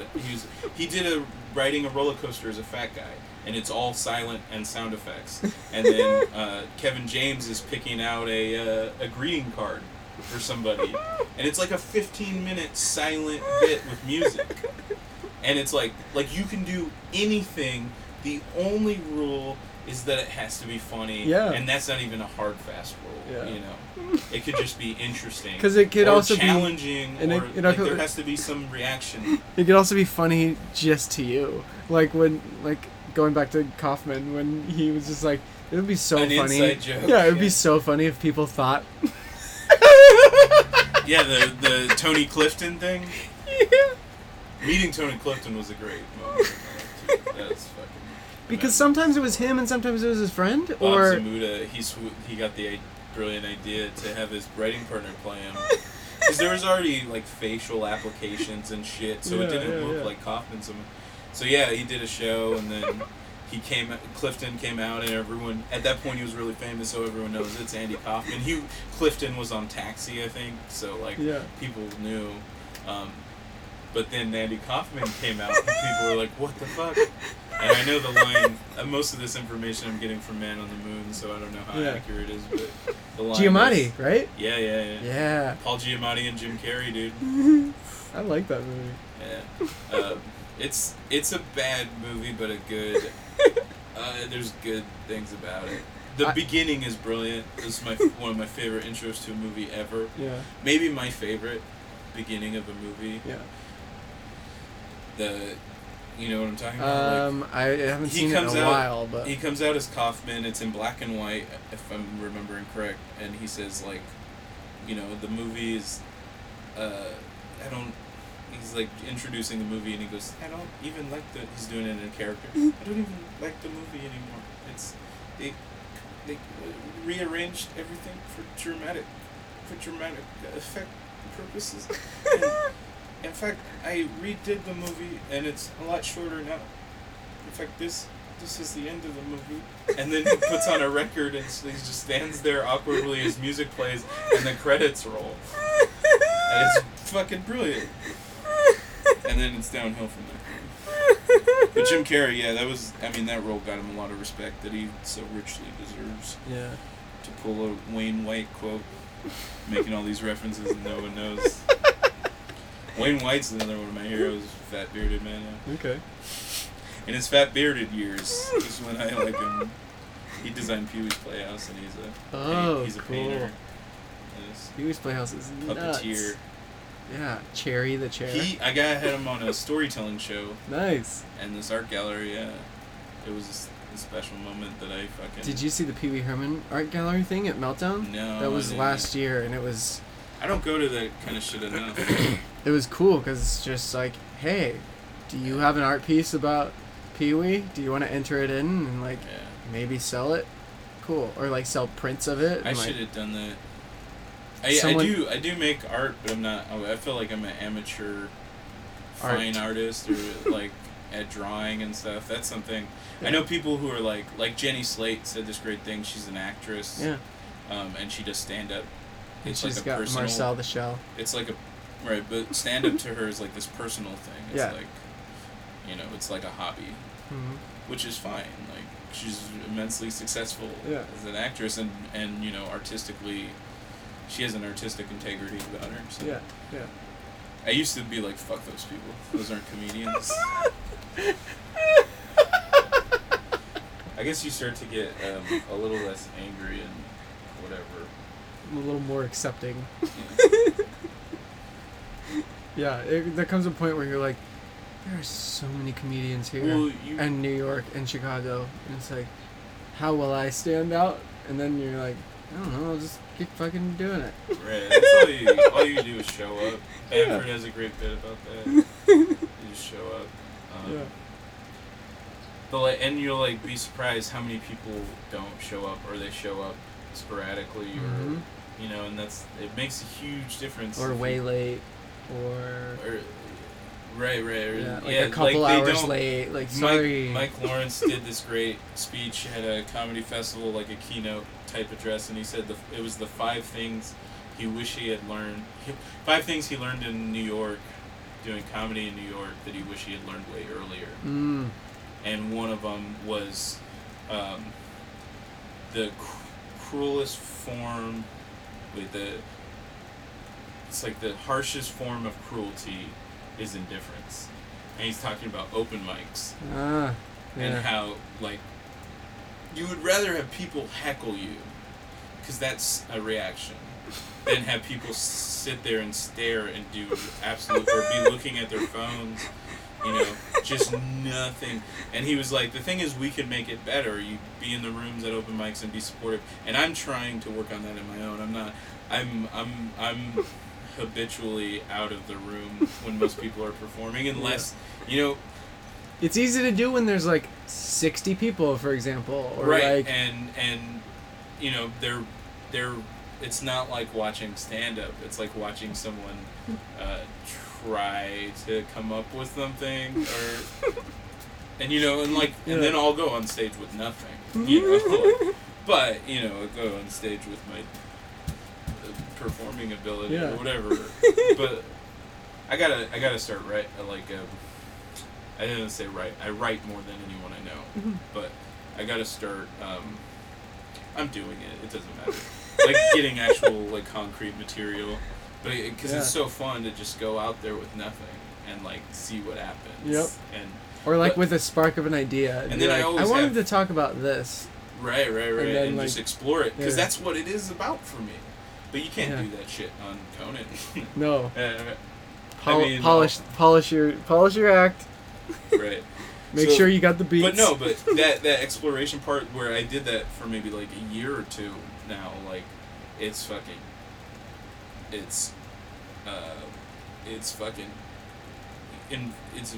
valuable. It's so like it means everything. It's important because it's gonna inform the rest of my career in comedy. Yeah. Because I always have that skill, that confidence to do that. You can even use it if a bit's not going well or something. You'd be like, let's talk about something else, and then just like go off. Right. No, I tell the audience I'm abandoning this bit because you don't deserve it. Frankly, you don't deserve it because you're not really into it, and it's hard for me to be. I'm not going to do the work for both of us. You're going to have to meet me in the middle, or we're going to go somewhere else.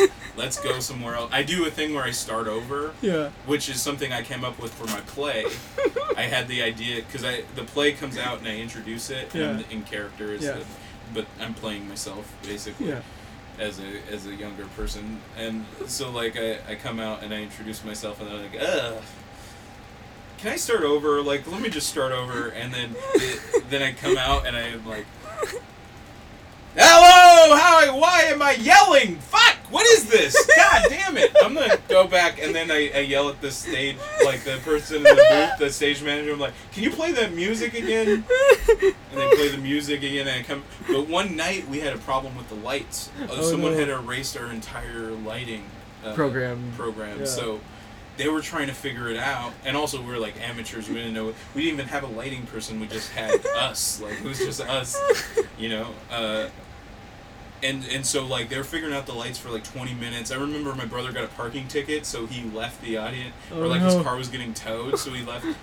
Like I had made an announcement about parking that you shouldn't have parked. So I was like coming out there, and then the lights would go out, and then I leave and come. So that time I left, I only leave and come back 3 times. That night it was about 20. Like I kept going and coming, but the audience lights still aren't on, huh? All right. I was killing. Yeah.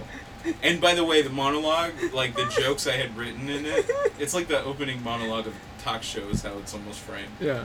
But it's me talking about my life. The jokes would bomb often. Like there was a joke in every line. Yeah. But they're also information. Yeah. Like exposition. And I would get surprised if some of them, like one of them was like, I'm an artist, a working artist, sandwich artist. I work at Subway. And that would never get anything. It would never. And part of it was like, I'm just nervous, like I wrote this thing and it's my life, and I'm presenting it to people as a really, anyway, But yeah, the thing of starting over and like ditching bits and letting the audience know, pulling back the curtain. I love that. And I tell them that I'm pulling back the curtain, which really isn't pulling back the curtain because it's a performance of pulling back the curtain. So I love that, and that's like Andy Kaufman, like his grandmother sitting on stage, and at the end the guy pulling off the mask, and it's Bob Zamuda or whatever. Like his grandma just sat there the entire thing. I told her I'd get her the best seat in her house, and they pull out a recliner with his grandma. His whole special happens. Then at the end, he just while the credits are rolling, the Bob Zamuda comes out of the crowd and pulls off the grandma makeup. So for why? You know, it's just because. Also, he loved wrestling. That was a big. Oh yeah. I got his album that was like unreleased, and it plays like a podcast. Yeah. Like, so he's recording him and his grandma he used driving. To do the same thing as the like radio shows when he was little, and he'd do it without recording them. He'd just do it for nobody, for his sister, for set up some stuffed animals and perform for him or whatever. Yeah. So in the tapes, he's like talking to his grandma, and she's like, "Why are you recording that? What are you doing?" And he's like, "I don't know. I think it's interesting. I think people would listen to it later and be like, oh, that's what he's like when he's not like trying to be funny or whatever." So it's like very real, and you're like, whoa, like he's being sincere and like talking about his comedy and just That's interesting. Yeah, I would like to listen to it for sure. I gotta get that from you. I found it at Amoeba on vinyl, of course. Oh shit! I will trade you something for it for like a week or something, or have a listening party if you. Yeah, dude. You know, I was thinking today about, we were talking about comedy a lot, and I was thinking about what a fucking, because I write reviews, like film reviews and stuff, and I see myself more as like Chuck Klosterman is the only, Chuck Klosterman and Hunter S. Thompson, which they've been compared to Stephen King, I think. No, was it? Stephen King's a big fan of Chuck Klosterman, and he writes blurbs on most of his books that come out. Okay. And I think I'm mixing him up with somebody else. So. But somebody put a blurb of, he's like Hunter S. Thompson, except for being obsessed with Nixon, he's obsessed with Kiss. Band Kiss. Yeah. Which he is obsessed with. But like that, and that's a statement, a generational statement, where people are more interested in entertainment than politics. Yeah. Which Donald Trump is bridging the gap. Yeah. What gap? But that's actually what I was getting at. Where journalism has become entertainment and not news. It's it had to evolve that way because people got so.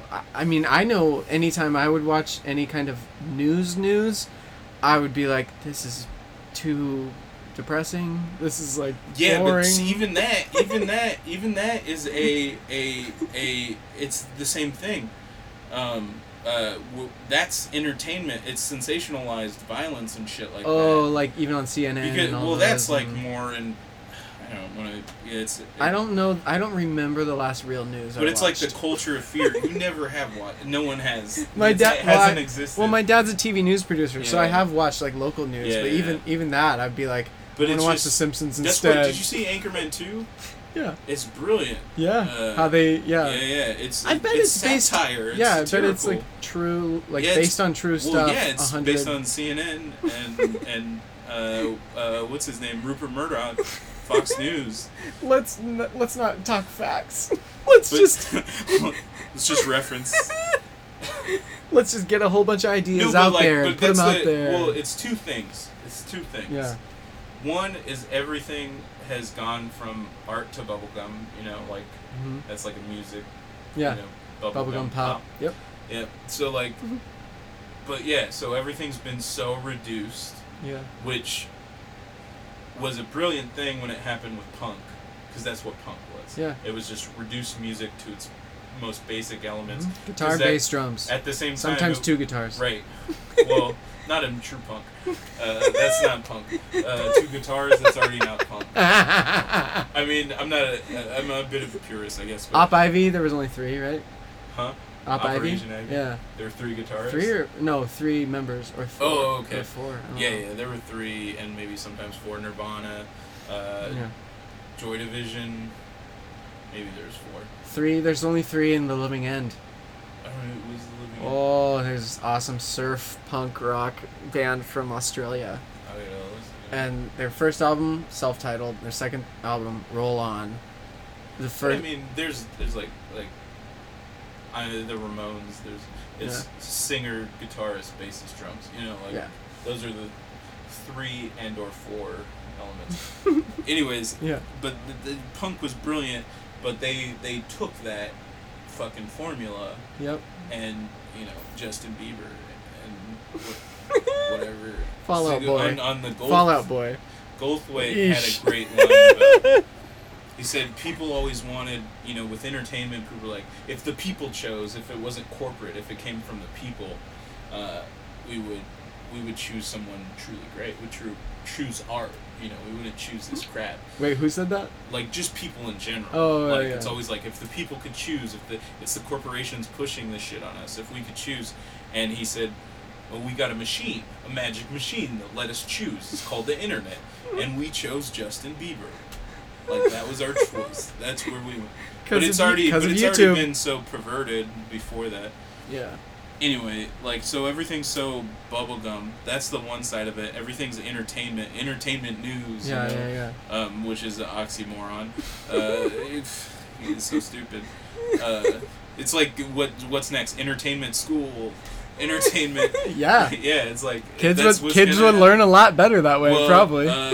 Yes and no, depending on if Dan Harmon wrote the. Yeah. He's a superintendent. He just starts making schools. Harmon, which community. Yeah. We're going on the same wavelength here. He starts making his own community colleges. He basically had called Greendale. He basically has with his podcast and stuff. It's like Hermantown. I'm there every week. Are you? I've never gone. I gotta go. It's fun. Have you seen the doc?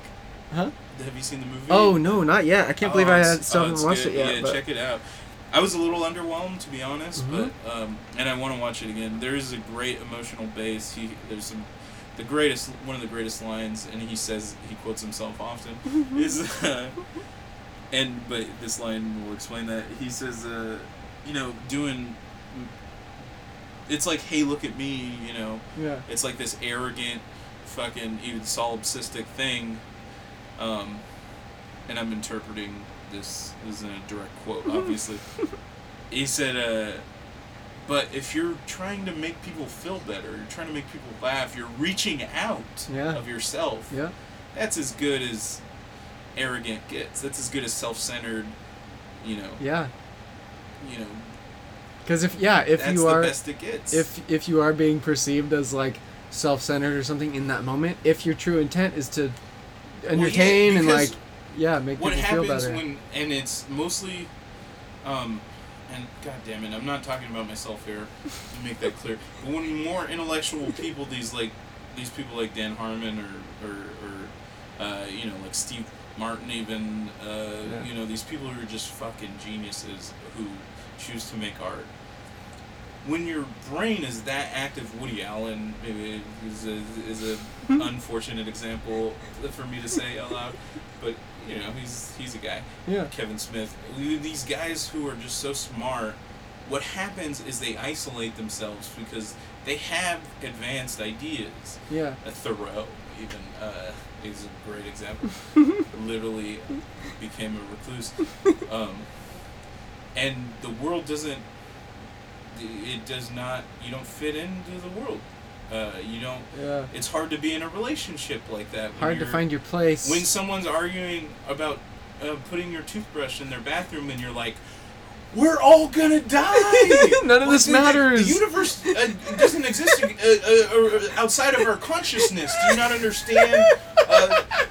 Fucking people are oppressing women because of quotes of Jesus Christ. You know what I mean? Like, because they think because they're sanctifying something from thousands of years ago that's not even for us. And probably misinterpreting it. And misinterpreting it. And over and over and over again. Using it for their own purposes. Yep. And you wanna, I put my tube, who cares if all our teeth falls out? You're fucking drink from a tube, who gives a shit? You know, like, which is like, when someone's like, how's the weather? How long have you been doing comedy? We're all gonna die! We're dying now. Fucking, I don't have time. I don't know. Anyways, the point is, when you're an individual, it's hard to relate to other people. And that's why you end up doing something like art. Because it's your attempt. David Foster Wallace is a great example. Because he was so isolated. Because he was so smart. And such a depth of feel for humanity. Yeah. And people, I think there's a view of him where he has a sterility to him. Like, people think he's cold and callous. Mm-hmm. But it's not that. He just, I think he protects himself. It's like, the old thing of a poet being, it's like Bukowski. Like, he's an asshole to everybody. He's like, fuck this. I don't, he's like a curmudgeon. Or Larry David has that thing, like, where there are these curmudgeon-y dudes like, fucking whatever. It's because I have all these ideas and you guys don't get them. Pepitone even has a kind of persona of like, fucking idiots. But yeah, it's because, but no, it's a defense mechanism. Yeah. Where it's like, you're going to attack, and I know that I'm right. Like, you know what I mean? Like, I know I have ideas that are of value to you. Yeah. And you're going to fight them. So it's like, otherwise you just have to be walking around with a sword ready to slice people's heads off. I mean, metaphorically, you know. And really. But yeah, people come, the world's just ready to attack. Yeah. Because you're telling them, religion is the thing I referenced, and how it's, it's hard to call yourself religious without calling yourself sexist and racist, and like, you're like, if you say I'm a Christian, you're basically saying I'm a sexist, racist, fascist. Anyway, whatever. Yeah. Anyone who identifies themselves with a group is inherently, there's a flaw instantly. Because you're identifying yourself with people you have no control over. Anyways. Yeah. I just don't. That's like with sports and you're rooting for the team. Right. So when a player leaves, then you're like, you're not part of the team anymore. It's like, then who are you rooting for? The uniform? Yeah. Yeah, that's an fairly old Brett Favre when he fake retired. Oh. He wrestling retired. I was a big Green Bay fan. Was from Wisconsin. He came right back out. Yeah, and he went to another team, and I remember this guy I used to talk about football with. He was like, and I don't watch sports really anymore, but I still have a fondness for it. Yeah, a special place in my heart. And he said, it's I'm not a Packers fan anymore. I'm a Favre fan, and I was like, you're an idiot. Because he'll go away one day, and then what? I'm a Vince Lombardi fan, like, they won the first Super Bowl. They're the best football team of all time. Fuck the Cowboys, No one else matters from here on out. No, I mean, they won the first 2 Super Bowls. And then there's that Favre Super Bowl. I remember actually Family Guy. It means a lot to me because that's the Super Bowl they lost to the Broncos. Okay. Wait, is that the Family Guy where he was like, no showboating? No, they premiered. They just showed the first episode. It has nothing to do with the Super Bowl. Oh, okay. They just premiered on Fox. Okay. And I was super fucking depressed and didn't know what to do with myself after Green Bay. Because the year before, they had miraculously Underdog as a great underdog story. And they won the Super Bowl. And Favre had that, 99-yard pass or whatever, like the Hail Mary that won this. Like, it's fucking. It's like stuff that happens in movies, and you're like, that wouldn't happen in real life. You're like, the credits just rolled. Yeah. The game's not over yet, but the credits just rolled. Right. And all the seasons before that, they'd always get into the wild card and get knocked out a lot of the times by the 49ers, and it'd be some bullshit where they called them a fucking foul where there was no foul, or they called them with 3 minutes left and they're driving for a touchdown. Yeah. They called someone out of bounds and if the replay rule would have been in effect, they would have counteracted it. Yeah. Anyways, it was a big thing for me, and that was when I was obsessed with football. So that's the moment where I stopped being into sports and started, comedy was, which all through my life is the only consistent thing that's ever been around. Yeah. Comedy's never, as much as it's abused me, it's the greatest. It's never left. Oh man, I still love going to comedy shows too. But what I was gonna say about going back to that journalism thing and how it's all bullshit, and I'm technically a journalist, but I more associate myself with being, it's like calling yourself a Christian, that thing. Oh yeah. I don't call myself a comedian. I do comedy. That's my Twitter name, and people, it's a fine Twitter name, whatever, but it's very specifically chosen because Tony does comedy, not Tony Bartolone comedian. I am not, I'm not going to define myself. Yeah. With that restricting. I'll do comedy. I'll write a film you review. can call me a comedian if you want. I don't even like calling it a review, an essay. I'll write a... essay is scholastic, so I don't like... I'll write a thing. I'll write a fucking thing. A blurb. That's the problem with rejecting labels, is because if you get so abstract, then you have no communication. Yeah. So there has to be a balance, but it helps to have a bigger vocabulary, I guess. Yeah. Anyways, but yeah, comedy is the only... They're the people that stick to their guns. Mm-hmm. Fucking Jon Stewart is the realest news, and it's the fake news. Yeah. I was trying to think Last of Week Tonight, have you seen that? Oh, it's great. It's so good. It's journalism. It's not comedy anymore. They've It's crossed both. the line. It's both. Well, it's both, right. But they've crossed the line into fucking pure journalistic integrity that hasn't... They're doing what the newsroom tried to do. Yeah. I saw the first season, I think. The first season's good, the last season's good, the second season not so good. Okay. But watch it all. It's all worth watching, for sure. Yeah. I love that show. It's cool. Anyways, I love that Don Quixote thing that's in the first season they talk about. Him and the manager, like the... Yeah, when they first are starting out. Okay. Yeah. And of course that clip, God, it's so brilliant. That viral clip they released before the show, it's like 7 minutes of why is America the greatest country? God damn it, what a beautiful fucking piece of writing, and just like, whoa, fuck. It's not the greatest country in the world. You idiots. It obviously isn't. Oh, dude, Bernie Sanders was on Late Show. Colbert. Oh, I gotta watch that. Yeah. It's so... Yeah. I won't even spoil it. It's just... No, I'll watch it. It's really good. I'll watch it. And it's free online. Like I'm a they huge have, Sanders supporter for sure. He's great. Feel the burn. Feel the burn. Burn down for what? That's my favorite. But yeah, it's comedy is integrity. There's not... And don't get me wrong, there's also the fucking Hollywood bubblegum pop element within comedy. Mm-hmm. There's fucking Gabriel Iglesias, and I mean some of these people, Carlos Mencia, and fucking even like Pete Holmes, who's I think has a ton of integrity. Yeah, he is a careerist, Mm-hmm. Definitely. He like likes, to be in it forever, and I don't think he's ashamed of that either. Yeah. But he likes show business. He likes the business part as much as the show part. Mm-hmm. And he's a ham and fucking whatever. But he has integrity about his art. He doesn't compromise his art. Yeah. For money and stuff. He's there to make people laugh. He figures out a way to do both. Yeah. Whereas like a step further into artistic integrity is Pepitone.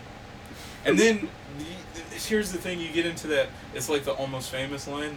I haven't seen that movie still. You haven't seen Almost Famous? Yep. It's my favorite movie of all time. It's one of those movies that passed me by growing up. Right. It was huge for me growing up. No rated R movies in our house. That's what it was. I became a man to... But I've had enough time. I know I've had enough time to see it by now. I had the same thing. I haven't seen a lot of horror movies, a lot of great... Yeah. I remember I watched The Graduate. It was rated PG. Graduate? Yeah. Is R. Is it? There's boobs and bush in that. I know there is. No, I swear to God. And I had the VHS and it was rated PG. And it was when the rating system was different. Oh. I don't even think there was an R rating. Yeah. And it was at this video store that had the tapes from when they originally came out. Yeah, dude. So you're like, PG? So yeah, my mom looked at it. That movie's pretty tame. Like, Yeah, there's just that one. Yeah. Well, I mean, adult con. But yeah, PG used to be like there was like G and there was PG or whatever. I don't know the specifics, but the rating systems there was have been G, PG. I think went from PG to R probably, and then X. I don't know that there was an R. Was there? I don't know. Restricted. I'm sure that for like way slasher films, like someone's getting killed in every scene. Or whatever. Right, but I mean, like shit, like that didn't exist back then. That's true. Those movies would just not be made. Have you seen the documentary "This Film Is Not Yet Rated"? Brilliant. I love so that good. documentary. Yeah. Ever since I watched that, I was like, okay, so there's with Matt Stone. It's been a while since I've watched it. Trey Parker or Matt Stone. I think it's Matt. I always get them confused. But after I watched that movie, I was like, oh, it's not consistent. Oh, it's just a bunch of people. Who Kevin Smith beat it with Zack and Miri. They wanted to give that a NC-17. Oh, it was Zack and Miri or Red State. I can't remember which. But, I think Zack and Miri. But yeah, so he fucking went and he won the petition, which like in that movie, no one wins a petition. Like, and the crazy thing is, it's all priests and shit. It's all fucking It's all the patriarchy and people Christian, who like don't have kids that are kids yeah. today. That shit's so great because then he submitted it he made this. Oh god, watch This Film Is Not Yet Rated. It's great. Yeah, it's brilliant. It was on Netflix, but I don't know that it is on streaming right now. Yeah, that's when I watched it when it was on Netflix. Yeah. Digging up. Yeah, I watched it right when it came out. My friend made a bootleg for me. I shouldn't even say that. More evidence to indict me. He didn't sell it to me. He just gave it to me. That's technically legal. Yeah, that's true. The sale is prohibited. One way I make money work for me is like, oh, you just give it away for free. That's like at my show, we have free alcohol. It's not illegal. Yeah, that's true. The sale of they do that at alcohol Nerd Melt too. They're like, it's we the booze cruise. We do tickets, but they're just mostly so people don't throw up, drink themselves so silly. Yeah. So there's just some formality to it. I don't know. Yeah, if you pay for a show. And it's crazy how well that works. Yeah. Oh, well, the show's free too. Oh, everything's free. I believe in. I have like such a stuff. Did you read that Alex Hooper thing? Now I'm gonna start calling people out. Alex Hooper? No. No, I love Alex. I think he's a good comic, and the thing he wrote is thought provoking and definitely a point of view about like things being free. And it was about comedy shows being free in LA, and they shouldn't be. Like, you should at least charge $5. And he made a good point. Fugazi, there's the thing. Fugazi will charge $5. That's like they're like the face of artistic integrity in music because they refuse to do an interview with tobacco or alcohol ads. Yeah. Rolling Stone wanted them to do an interview, and because they didn't want to promote themselves as like they were straight edge. Yeah. And he said and it probably not even. They probably didn't even want to do ones with sexual ads, like overly. Yeah. They just had integrity, but even they $5 a show. It was $5 for their show. So awesome. But the thing with LA comedy is it's a showcase town. It's not.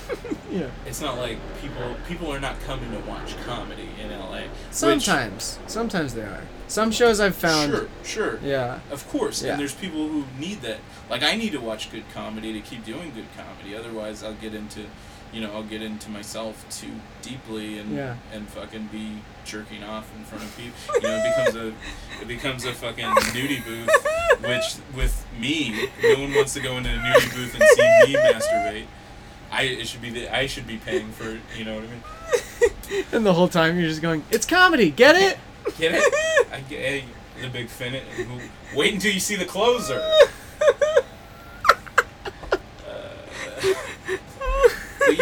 But comedy is the integrity in art, and that's why I'm so staunch on not charging, because it's me giving back in some arrogant way, again, like the Dan Harmon thing. Yeah. But it is like, and I won't go to a show where I have to pay, because I make $150 a month.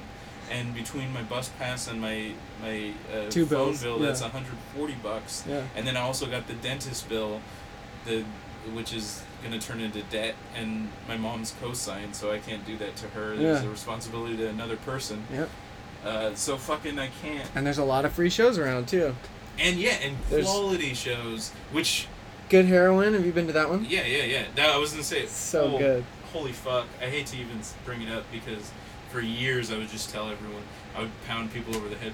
You gotta go to Holy Fuck. It's the best show in town. There's no fucking doubt about it. And for my money, which is none, it was a free show. And I had a hard time when that show ended. Because I Okay. would go I haven't every seen week. it. I wasn't doing something on Tuesday night. I would be there for sure. Yeah. I would hit a mic. I'd do like rock paper tribal, then go to Holy Fuck. And then they started doing the Lexington after, so I could hit a mic before and after, Nice. and it was real easy to hit those. Yeah. Anyway, yeah, Holy Fuck was the best. Yeah. And it was free, and it had a punk kind of feel of like, Brouhaha's this is just a bunch free, of right? teenagers putting on Yeah. a show. Even though Dave Ross is like 30, you know. Yeah. Brouhaha. I've never been to Brouhaha, and I love backyard shows. Yeah. I need to go check it out. I went to Stand Up and Dance, which is I went to Brouhaha one time, like the but same people. the show had already ended. But Oh, people yeah. were hanging around, and I was like, oh, this Yeah. is a cool. It's like I a think backyard one time vibe. There's a house. I was supposed to go. No, I think it was. We Have a Hammock. It's actually a funny story that The show is called We Have a Hammock. Mom, turn off if you're listening. Turn it off now. No, because what ended up happening, I was meeting Madison Shepard, who I didn't know at the time. Mhm. She's a local comic. Okay. Actually, I had met her once, but I didn't connect the two. Yeah. She just told me recently that I had met her before. I was probably drunk. Mom, turn it off. So what happened is I was meeting her to get a TV. By the way, this thing's like 10 hours. It's just over Do 2. you edit it? No, the only part I edit is like The- just like the Yeah. intro part, so that it's just like right when we get in the Yeah. room, and then if anyone's like, "Hey, could you take the part out about that I said about whoever or whatever?" Have you done a 2-part episode? Yeah, but only one time. Now So- we're getting really like. This is fucking. What do they call it? Meta? Meta. Yeah. This is too meta. Peeling back the fourth wall. Yeah, I But- did a 2-part episode one time. It ended up being like 2 hours, 45 minutes. And then I was like, you know what? If people are going to listen to it, they'll listen to it. And if they don't, Yeah. that's fine. You see how I changed the subject to not tell the story that I didn't want my mom to hear? Yeah. How I cleverly diverted attention away from myself. It's okay, you don't have to finish that I story. did acid one time. Do you know Jem Tagati? I don't know. Maybe if I saw. He's like, he's just like this Jim. You said Jim? Jem. Jem. G-E-M. Okay. Like the movie that's coming. You know, it's like an 80s. It's a weird. Oh, wait. Gem and the like- Holograms? Yeah. That one. Yeah. Yeah, they made a movie. It looks so bad. It looks like you know, movies, Apparently Molly sometimes Ringwald's in it. Sometimes movies are so bad they look like softcore pornos. Like the dialogue's that bad that you expect people to start fucking. Do you think it's tongue in cheek? Do you think they? There's Because 80s, like a possibility, but it looks stupid. bringing something from the 80s that used to only be a cartoon. But there's a style to do it in, Yeah. and it doesn't look like that stuff. You know what I mean? Like it doesn't look like it has a vision or whatever. Yeah, It's yeah, just, yeah. It just looks like It's just there to a entertain, for music nostalgia, video or and something. yeah. It's For people to be like, oh yeah, I remember Gem and the Holograms. I'll see that. It looks Something kind of that- funny. Yeah, it really bothers me is like these people who gets praised for their visions, like Tim Burton or these visionary film directors, like Julie Taymor. Oh, fucking Schumacher, Joel Schumacher, Michael Bay. These fucking bloated assholes who are just money grubbing their way to fucking. You're just robbing the poor and giving to the rich. They're opposite Robin Hoods. They're fucking the Sheriff of Nottingham. They're Batman and hoods. they, you know, Get it? and people say, well, what's wrong with making money? What'd you say? You said they're opposite Robin Hoods. I Yeah. said they're Batman hoods. Yeah. That's bad. Never repeat that. I get it. I got it. Nope. It was too dumb. The boy blunders. Their boy blunders. We're so stupid. Why are we like this? That's the other thing I was going to say is it a decision to, like, comedy? I was talking about comedy sticking to its gun. Because here's what happened. Start doing comedy or? Huh? Decision. Well, yeah. That, and that's the almost famous quote, is, he says, and he starts it off, because he's playing Lester Bangs, the rock critic. Okay. Who's kind of like the first real rock critic who's like Rolling Stone magazine is like a take on Lester Bang, and you know, I mean Hunter S. Thompson definitely contributed to that gonzo journalism and stuff. Yeah. But like, so he starts off. He would write. It's impossible to read for me because he'll write. It'll be one sentence. It'll be like 2 pages. Like it just keeps going. Like it's so many. No economy of words for sure. It's just like fucking here's words. It's like the original draft of On the Road. But it's as good. Yeah. And I tried reading that. I got pretty far into it and I lost it. I don't know what happened to. Maybe I lost it. Much like he did. Yeah. I haven't read it. That movie's pretty decent, by the way. The one they put out a couple years ago. Called, it was one of the first movie reviews they ever did. On the Road. Okay. Anyways, also Kill Your Darlings is pretty good. That's a movie? Better movie. Another movie? Yeah. Okay. That's the guy in that is playing someone huge. Fuck, who is he playing? God damn it, he's playing like Howard Hughes. James Dean. He's playing James Dean. He's playing James Dean in a movie with fucking Harry Potter. What's his name? Oh. You know what movie I'm talking about? No, but. There's a movie with Daniel Radcliffe. That's him. And Radcliffe. Radcliffe plays a photographer. He had James Dean and him have the. And it Wait, Kill Your Darlings? I have heard of it. Kill Your Darlings is he plays Jack Kerouac's friend. I'm trying to think who plays fucking. Oh God. Jack Kerouac. No, there's Jack Kerouac and William S. Burroughs. Okay. I can't think of who plays William S. Burroughs, but it's someone. Someone will look it up. They'll find out. Yeah. It's like it's a young, good actor. Okay. That's pretty. Peter Sarsgaard. I think he might be in it actually, but he plays like a professor. I don't know. That was awesome. I was just right on. I'm like, oh yeah, Peter Sarsgaard. There's movies where I haven't seen it, but I've seen the trailer like 1 or 2 times, and I can tell you what it's about, who's in it, who's in it, and like around when it came out. I remember I used to fake having seen Pulp Fiction because I knew all the hot quotes from it, and so I'd have full conversations in college.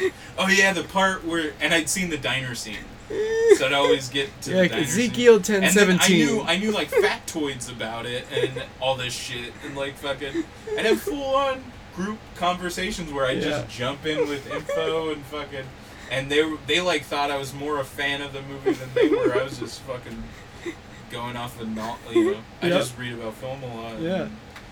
Anyway, I've seen Pulp Fiction a bunch.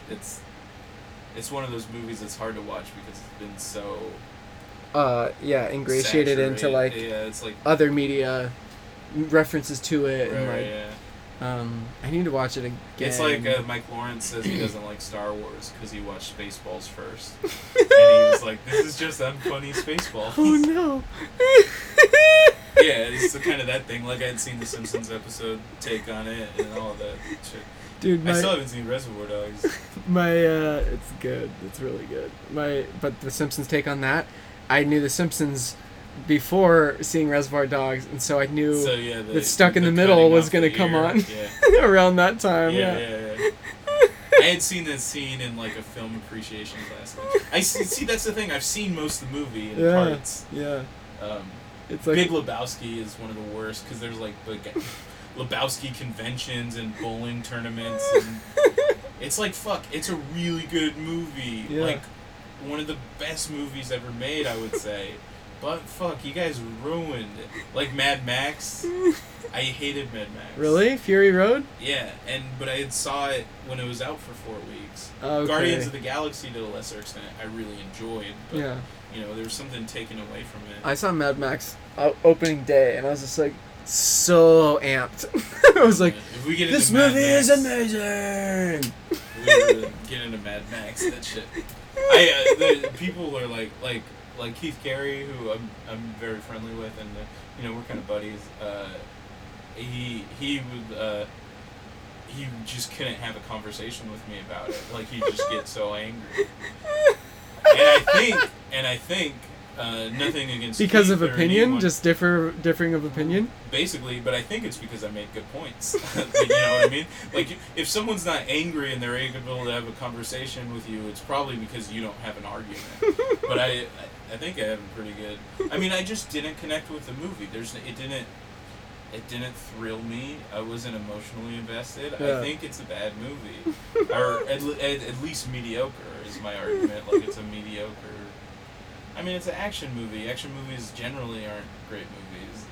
Yeah, I liked how all the stuff was practical and like how it was still. See, but like it was like I hate the word stylized. That's like a buzzword. They use it around Michael Bay films a lot. Mm-hmm. And that movie was like, because every time something, like, I think the fights were like slightly sped up.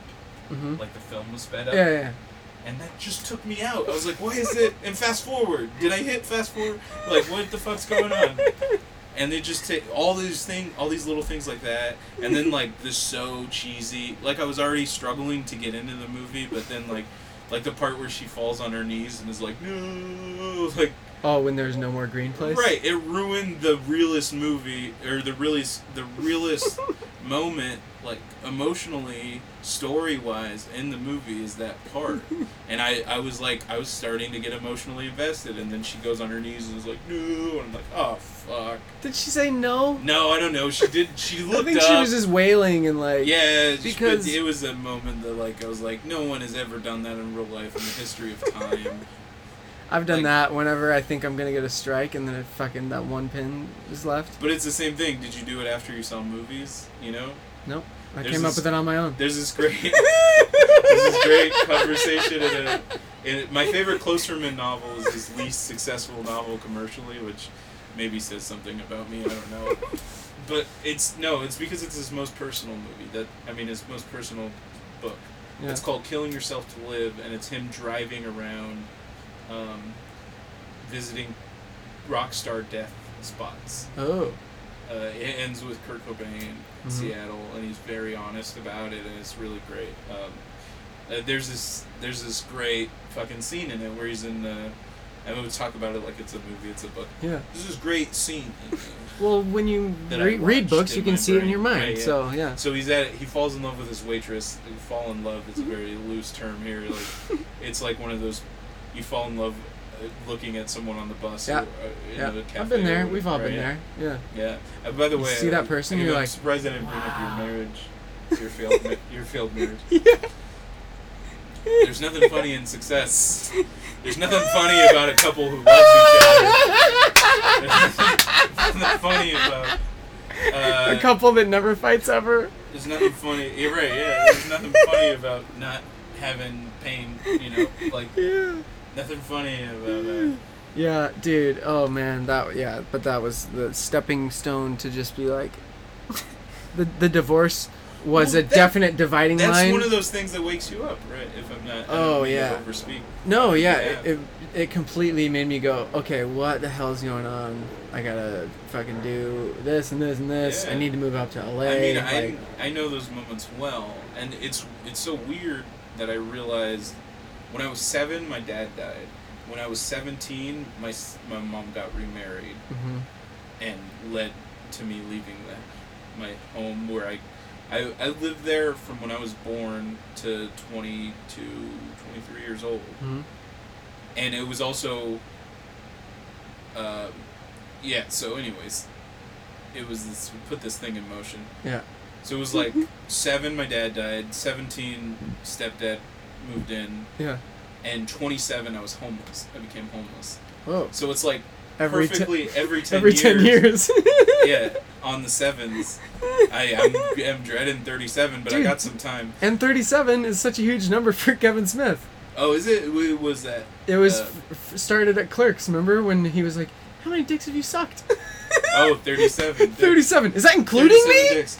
Oh, man, we start getting me these number things. Try not to suck anyone's dick on your way out. On your way through the parking lot. Get back here! Hey, come back. The guy leaves. What a great... That movie is... Yeah, that's a huge influence on me. I love the... Although, like, I do have to admit, when I started watching Woody Allen movies, I couldn't watch Kevin Smith for a while, because it just seems so derivative. But it's a lot of dialogue. Well, it's like, mostly Chasing Amy. It's like Manhattan, Annie Hall, and Chasing Amy. Like, I haven't seen the only Wooden Allen. Wow, Wooden Allen. The only Wooden Allen movie. Wooden Alley. Wooden Alley. That's like, it's like Kirstie Alley made out of wood. She's a wooden statue Yeah, of Kirstie Alley yeah. that talks. Yes. Like yells. It's like in the town square. And, it's like, yeah, well, they make movies about it. do not slow down. Stop at the red light. I don't know. It just yells rules. They make movies about Wooden Alley. They're called Alley Cat 1, Alley Cat 2. Is that true? No. Okay, good. You almost had me. I was like, oh yeah, I'm so naive. I'm such an idiot. You're like, really? That thing I what's just the Woody invented? Allen movie? The one Woody Allen movie I've seen is Curse of the Jade Scorpion. Oh, that's the only one I couldn't finish watching. It's not a good representation of him. That's I'm hands sure. down his worst movie. But also, like, I enjoyed it for what it was. Yeah. And, like, I don't know how I feel about it now, I but stopped watching it and never picked it up again. I still need to see fucking Manhattan, and I still need to see Annie Hall. You know like, what I have like favorites that aren't the main popular ones. Yeah. Deconstructing Harry. Okay. That movie is probably one of the biggest influences on like my stuff I've written, like screenplays and stuff. And, or like not stand-up comedy. Although like the shit of like starting over and telling I'm bailing on a bit, like it's pretty meta, that movie. Yeah. Okay. It's about a writer who writes different stories, and all the stories are acted out by the characters in the story. It's a great cast. Cool. Robin Williams is in it. Billy Crystal, George Costanza was Jason Alexander and Julia Louis-Dreyfus. They play a married. They're couple. both in it. If I'm that and North, I think they both do. They play a married couple in North. Elijah Wood's parents. Yikes. They came out. I don't know who the the parents are in North. I think it's Jason Alexander and Julia Louis-Dreyfus, if I'm not mistaken. When I think of North, the parents from North, I think of the parents from Matilda, and it's Danny DeVito and Rhea Perlman. Yeah. So I'm like, nope, that's different. Which different is a parents. great movie, by the way. Roald Dahl, I'm a huge Roald Dahl fan. James and the Giant Peach. Which, if you read Roald Dahl, I mean, it's out in the open because of Fantastic Mr. Fox, but Wes Anderson is heavily influenced by Roald Dahl. Yeah, I could see that. Informed and influenced, yeah. Yeah. Like, there's something magical in his movies, some storybook element. Yeah. That you don't know where it comes from, but it's Roald Dahl. And I'm sure it's from multiple places, but... Yeah. It's like Roald Dahl meets The Graduate. It's a fun feel. All of his movies, yeah. The way he uses music and tone is like The Graduate. And the magic storybook creativity is Roald Dahl. Yeah. Anyway, now I feel like I'm... What were we talking about right before Woody Allen? Yeah. I don't remember. Good tangents, though. No, all tangents. I'm all tangents. Yeah. Can you imagine tomorrow when I do the roast battle? I don't know when this is coming out, but when I do the roast battle tomorrow... This will already have been out. Yeah. You put him out right away like that? Well, no. Wait, you're doing the roast battle... Tomorrow night. Tomorrow? Okay, yeah. So this will have already come out. It doesn't matter, but... Docs. But, like, can you imagine I have to do, like, tight jokes, and I'm, like, gonna be fighting so hard to, like, not improvise tags, just let the joke fly, and it's great. It's a great exercise for me. Like I said, I need to get more concrete, fucking rehearsed material. This is episode 91, and it's coming out October 2nd. Oh, yeah, it won't be out. What? This? Oh, yeah, this won't be out before... Yeah. Yeah. Yeah. I'll be a winner or loser by then. We'll find out. No. How'd it go, man? How'd it go? I crushed. Still lost. But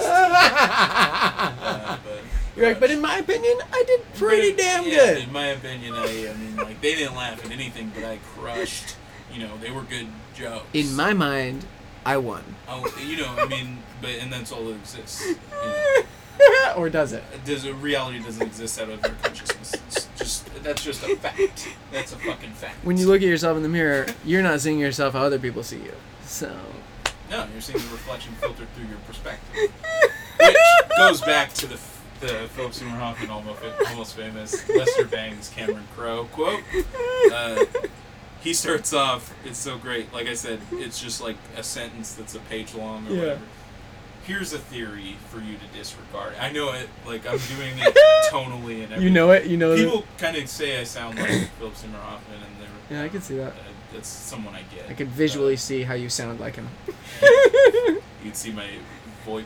You have a I can see the sound waves. Disease that you can see sound waves. It's a gift and a curse. And I'm gonna die. It's terminal, but like I think Beethoven had that. It's the phenomenon thing. I got that. Like when he was the deaf, John he Travolta could thing? still see the waves. Yeah.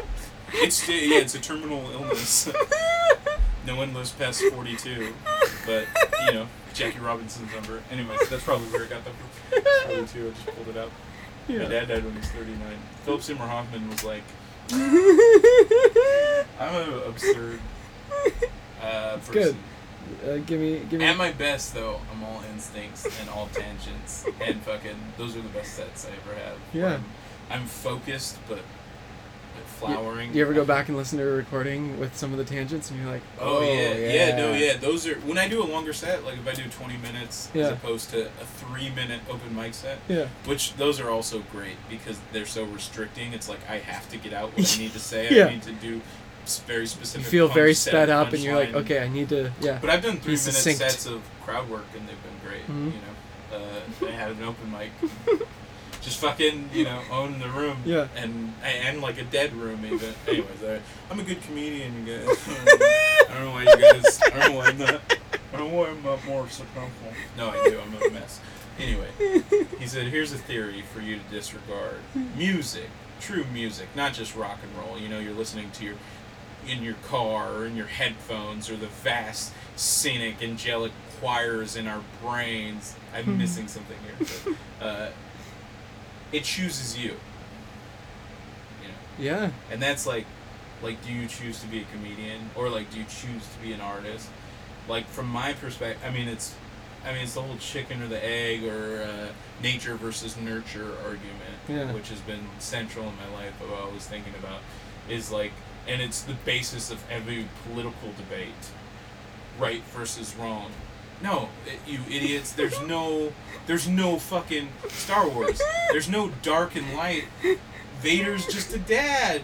He's just a dad. He is just a dad. He's just a dad doing the best he can. And he will kill everyone to get to his son. He just loves his son. And, as much as that's been fucking, as much as he's a deadbeat dad and he took off on him and, whatever happened. Things happen. Life is messy. People get hurt. Well, they hid the children so he wouldn't find them. Well, okay, I'm not, you're a bigger nerd than I am, I guess, in this respect. I need to get into Star Wars before the next one comes out, because I used to be way more into it. The sequel, the prequels, like, they killed it. I watched The Phantom Menace and then gave up. You gotta find the original theatrical of New Hope and I've Jedi. watched those recently.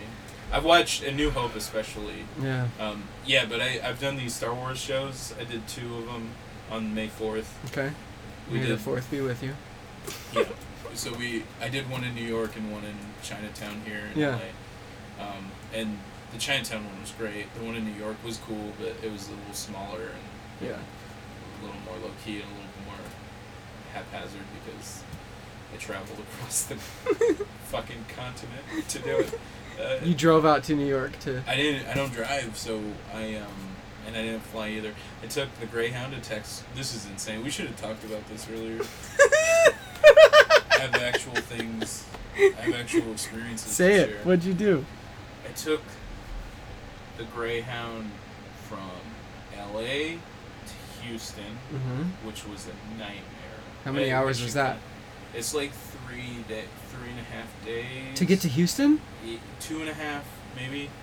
Wow. Close to 3 days, maybe. Because there's stops along the way? Because there's all these stops, yeah. Oh, and wow. like, there's half-hour lunch stops, and you know, and also we're not going from LA to Houston. We're going from LA to Vegas, to Phoenix. To, I don't think we went to Vegas. We didn't go there, but like stopped Arizona. in Phoenix and I don't think we even stopped in Phoenix, but you know, it's zigzags. Yeah. Texas is the worst because you go to all the major cities. Oh. So we went to like La Cruces was the first. Las Cruces, El Paso. El Paso.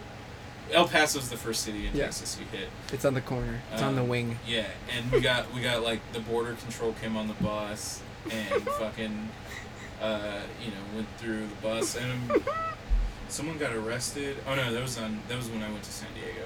Okay. Someone got arrested on the Greyhound going into San Diego. Same deal with the border control patrol and everything. Yeah. So yeah, and then like there was this guy who ruined my whole trip essentially, and I was scared. I was terrified because I was going across the country. I don't travel. I hadn't traveled that much before then. Yeah. I've gone to San Francisco, which is 7 hours there and back. Yeah. So and like Oakland, these closer places, San Diego. So Houston. But yeah, so fucking. This guy ruined my whole trip. He was just like a classic redneck, sexist, racist. Yeah. It's like, these fucking illegals, these fucking illegal wetbacks. He said wetbacks. Yeah. I'm quoting him, sorry for using the hurtful term. And then he's like, these fucking cops, these fucking assholes. I was like, you can't be against both. You have to be for one or the other. You can't hate the people who are stopping what you don't like, and he's like a guy saying, I fucking hate immigrants, I hate fucking China, I hate Donald Trump. You just hate everything. Yeah. Anyway, like he was just, and then he was mad, and it was really funny when one of the walkie-talkies had this big wire on it, and while one of the guys reached over, it jabbed him in the eye. So he's like lazily slouched on the chair, and the guy. And he deserved it. But they brought the drug dogs on and everything. And that was crazy. And we hit something at some point. And my friend told me... The bus hit something? Yeah, like I think an animal. And the buses, because they can tip over... Yeah. What they're supposed to do when they're going to hit something, if they hit the brakes, the bus will flip over. So and they have to accelerate? So they accelerate. Oh, and I think wow. That's what happened. No one really talked about it, but it's essentially what happened. I'm writing a novel about. It's called Born on the Bus. It's about taking the bus around LA and everywhere all over the country. Yeah. And then from Houston to New York. So then from Houston, I started taking mega buses. Okay, I've heard of those. And mega buses are a discount bus line. They're express buses, so they're faster than Greyhound. They're cleaner than Greyhound. And you can choose. Better service than Greyhound. The $1. It's the fares start at $1. Yeah. $1 option if you book far enough ahead of time. Advance. Yeah. I went to San Francisco for $1 the last time I went. That's amazing. $1.50 with taxes and fees and everything. $1.50. So cool. And people were like, "You ride the bus?" It's like, wow. Well, you fucking. How much do you pay for gas? $40. Yeah. Get $40 every other week. Minimum. If you're fuel efficient, $40 there and back. Yeah. $1.50. $1.50. It can't be. It's great. I mean, and they have chargers and stuff on there. I think, right? $70 to get to Portland from there on the Greyhound because there's no over here. The Megabus just started like a couple years ago. Okay. So it's slowly like they just extended it to Houston, like right before that. Yeah. So I took it Houston to New Orleans. What I would do too, I didn't fuck with hotels because I had about $600. Yeah. That I had made throughout the year and saved up. Mm-hmm. Anyway, I was thinking about it, whatever. So like I had saved up money from doing gigs, whatever, and I'd pick up during Christmas. There's a lot of comedy work to do because a lot of people are out of town. Yeah. And a lot of people need fill-ins for gigs and stuff. And pick up shifts. Mm-hmm. So I usually am, and then I blow it all on Christmas presents. I don't know. Anyway. So New Orleans. So then New Orleans, which was great. So I was sleeping on the buses. Yeah. I would take the bus overnight. I would go to a city, spend the day in the city, eat a local food thing. Yeah. Like I had a barbecue in Houston. It was fantastic. Yeah. And I love the little nuances of how they serve different. It's almost like a cafeteria style. And then they just make the meat fresh, and then you like plop some beans down, and plop some coleslaw or whatever. Yeah, buffet style. Give it to me. I got some pecan pie, which was the best pecan pie I've had in my life, mm-hmm. and that's saying a lot because my mom's a great cook, and yeah. the Italian side of my family is a great cook, and they cook everything, not just my mom's Irish, English, and the Italian side they cook all. They cook pie. Like, Thanksgiving is retarded at my house. Using all these... It's fine. Un-PC... I'm gonna get the... I can, I'm the guy who hates everything. I can sense it, and they can sense that there was no malice behind... yeah. When you said that. Does matter.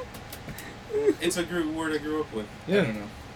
Louis C.K. already did this bit. Let's move on. So fucking... I sleep on the bus, show up in New Orleans. I also decided last minute to bring my laptop, which I kind of regret. Because what ended up happening in New Orleans, I lost my cord. I left it at my friend's house. So I met my friend, which was great. Christina, she's great. Yeah. She's going to start comedy. She lives in Portland right now. Sweet. She moved to Portland from New Orleans. Okay. She's from LA. She's moving back to do comedy. I'm pretty excited. All right. To hang out with her, and do comedy with her. Anyways, she let me take a nap, and she was leaving to Portland because she had this gig in Portland. Yeah. So she she left me there with two other people who were staying with her who were jazz musicians, French jazz musicians.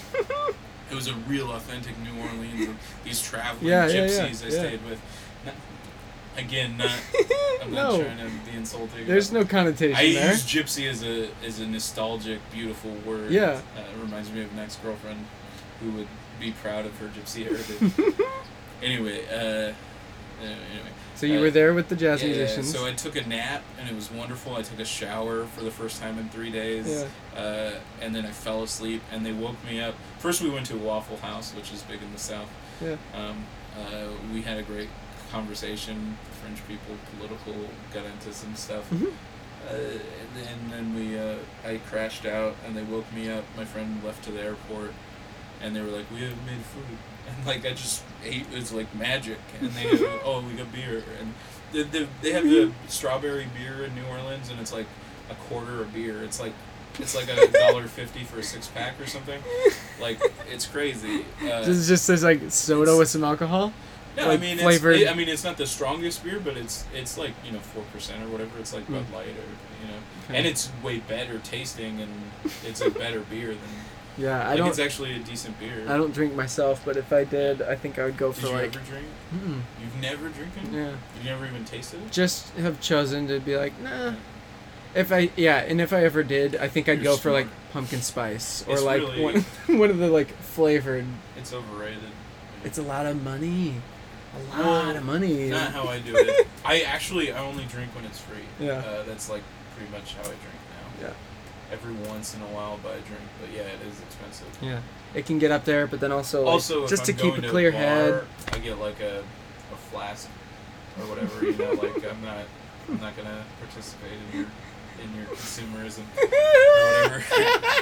I go to a liquor store and buy a $2 fucking awful whiskey, mix it with RC Cola, if even that, or just drink it straight. Yeah. Alcohol's gotten me through some times. I've never been I have a very addictive personality, but like my worst addiction is like gambling. And I've kind of chosen to stay away from it. Like, I've done it though. I've done it, and it gets dark real fast. It gets awful really quick. Dude, I imagine it could. But even in that, like, I feel like actual gambling addicts will be like, I lost my house. I literally sold my arms and legs. Yeah, literally, like it's a dude like Will Ferrell and the Oblongs. Do you know that reference? That's a deep cut. He's just a torso with a head. Yeah. Who played the wife? Oh God. Shit, I want to say it was Allison Janney, but it's not. It sounds a lot like her, like the voice in my head. I want to say like Katie Sagal. Yeah. Maybe. It could have. I think it could have been Allison. We're not gonna look it up. Anyway, yeah, no. You guys look it up, and I'll look it up after. Have you seen While We're Young? The Ben Stiller no. Baumbach movie? No. He goes, wait, let's just not know. I've had that happen in conversation cool, before. Like, yeah. It's like, cool. Yeah, we don't need to know that right now. It's fine. So I'm in New Orleans. I'm not gonna go too deep into details. I go from New Orleans to Atlanta. That's where it kind of. The bus was so late getting to Atlanta because there was like hurricane warnings. Oh wow! There were like flash floods and shit. So like going through I feel like I'm such a piece of shit with geography. Like I'm like I know that Atlanta you don't go through Carolinas to get to Atlanta. It's before. So it was it goes Atlanta, Carolinas, and then New York. The timeline is hazy. Yeah. By the way, I didn't drink.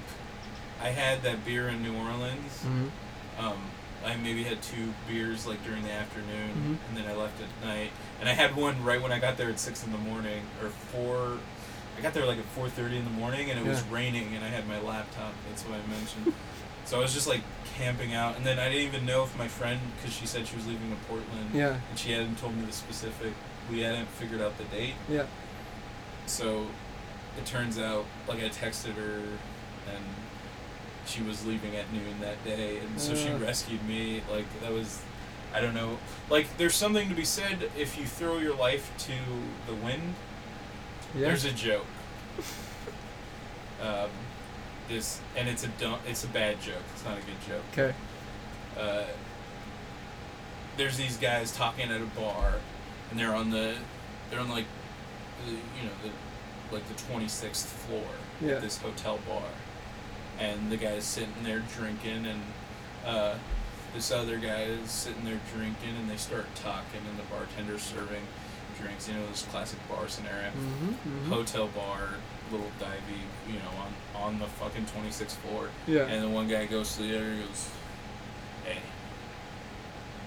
windy day, huh?" He's like, "Yeah, it's really windy out there." You know what?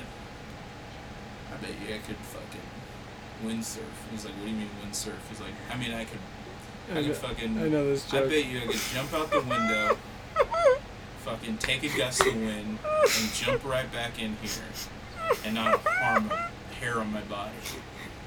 He goes, "Bullshit, man.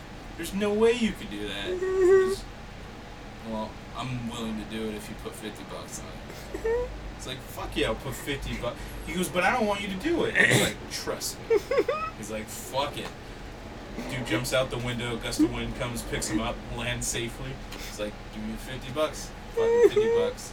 Other guy witnessed this. It's like, "Dude, what the fuck?" He's like, "I bet you I could do it again." He's like, "There's no way you could do it again." He goes, "Put $100 on it." Next guy puts $100 on it, does it again, same thing, Mm-hmm. perfectly fine. And then he goes, "Why don't you give it a shot?" And he's like, "Fuck." He's like, "Let me get a round of shots." They all do a shot. He's like, "Just give it a shot. It's foolproof. I just did it twice." And the guy goes, they're all drinking. The guy goes, "Well, fuck it." Jumps out the window, splat on the ground, fucking dies. Bartender says, "Man, Superman, you'd be a real dick when you're drunk." Yeah. So, but it's that's a joke, but to jump out that existential window, leap of throw faith. Your life to the wind. Yeah. The wind will catch you. That's what I've learned. From being homeless and stuff, and because I was barely homeless, and I was thinking about that when I was on the trip. Yeah. I was writing about it and I chose to be homeless, but then the same thing. It's like I didn't choose it.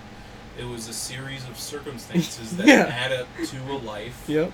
to your entire life experience? That's why I hate that question. How long have you been doing comedy? It's like, fuck you, man. One time I resolved, not a New Year's resolution, but in the middle of the year, I just decided one day, starting this day, I'm going to do as many mics as possible. And I had just started riding the bus, and I got confused about the schedule. I tried to go to Sal's, it's a fucking awful open mic, and I couldn't find it. And then they told me it had closed down, and then I lost my day pass, and I fucking didn't know what other mics to hit. I didn't even have a cell phone at the time. So I just went home defeated, fucking, and that was my first day doing every open mic possible. I did 0 and went home sad. But what's important is that you were like, okay, now I know where Sal's is. Or now I still didn't. I still haven't been. I still have never been to Sal's. I did find out I was at the wrong place, but they had told me, oh, we don't do open mics anymore. And that I was at the right place, and it had closed down. No, and shit. what? It was like, well, I mean, it was people, they didn't speak English perfectly, so yeah. there was a miscommunication. Sal's anyway. Comedy Hole. Sal's Italian food or whatever. You know what I mean? Like, that experience, I can't put a number on it. Yeah. I can't say that I did comedy that day, but that was definitely part of the journey. Yeah.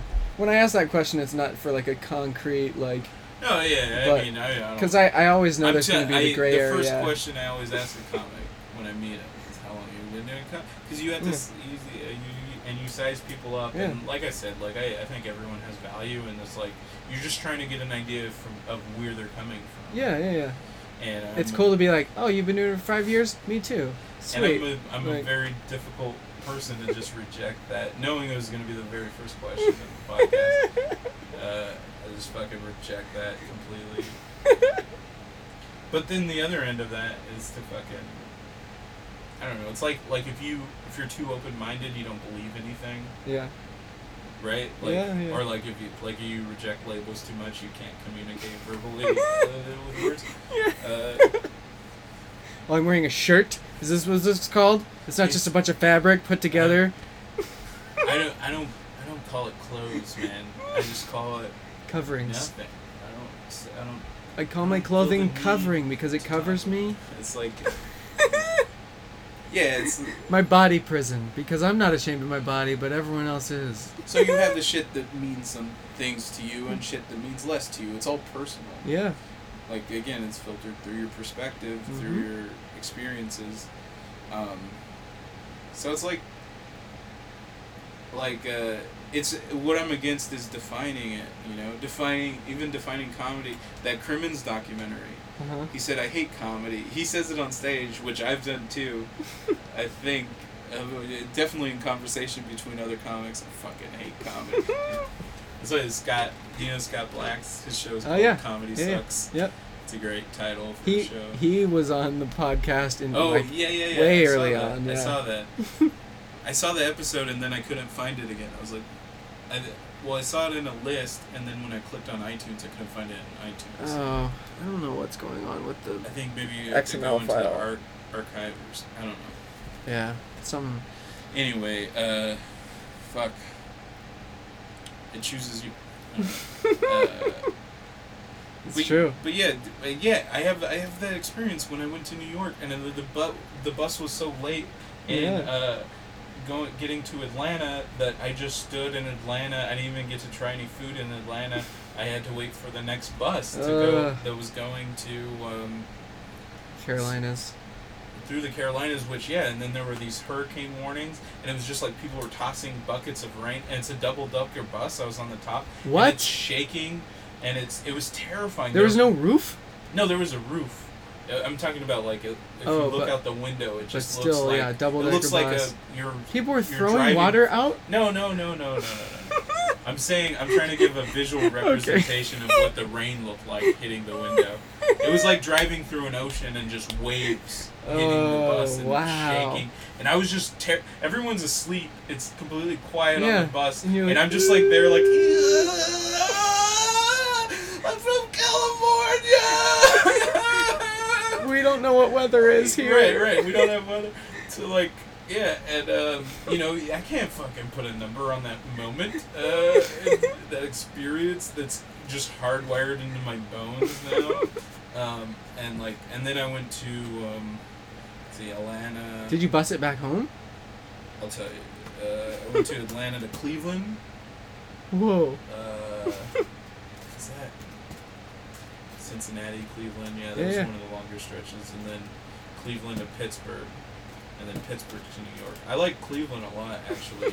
It was like it's like a college town, and they redid downtown. It's like a theater district. Yeah. It's pretty cool. And there was like a free concert, and they were talking about it was supposed to be Lady Gaga, but she canceled. But I don't know who replaced her. I never found out. And as the sun was going down, I had to go catch the next bus. So, like, the concert was getting started, like, they were making announcements, crowds were gathering, and I'm walking to the opposite side of town to catch the bus, and, you know, I hear vague, faint vague announcements. Music, You're like, music, the band tuning up and whatever, and I have no idea. It was like, it's probably like, what's her face, an American Idol chick or something. Kelly Clarkson. Yeah. But yeah, it was like, I'm just leaving on a bus with Kelly Clarkson singing. Since you've been gone. Since you've been Since gone. you've been gone. Since I'm going. Goodbye. I will have been. Let me leave first before you sing the song.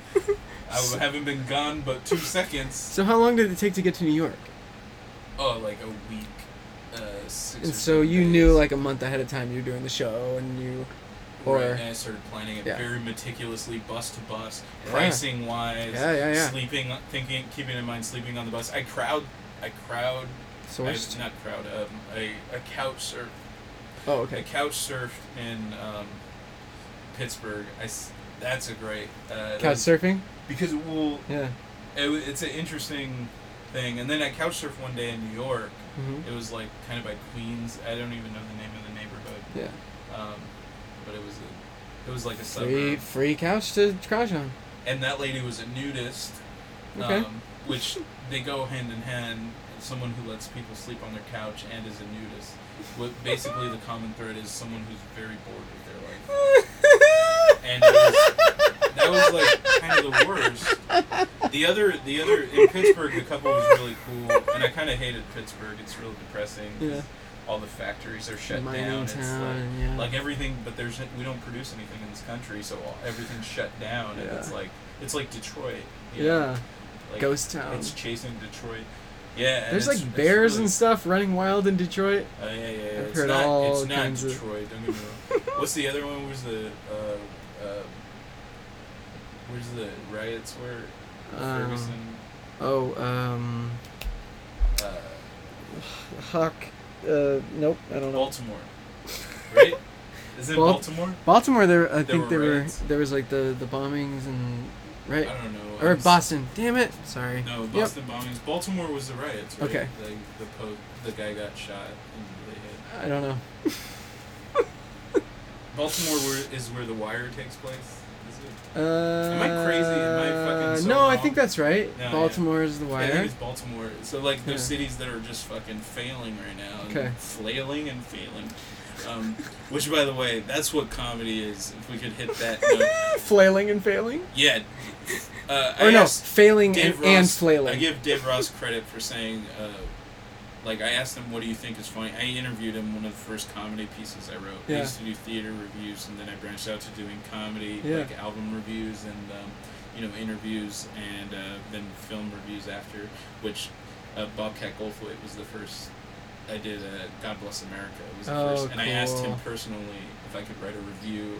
Yeah. Like permission to write a review. And he's like, well, Huffington Post already did one. I got write for Huffington. But you could do it. I was like, mine will be different. And I couldn't even get in touch with him after that or the PR people to get photos. It just ran without photos. Anyways, it was broken in film reviews and stuff. Been to film festivals now and interviewed people, whatever. But you said Dave Ross, He said the funniest thing is falling. Someone falling down.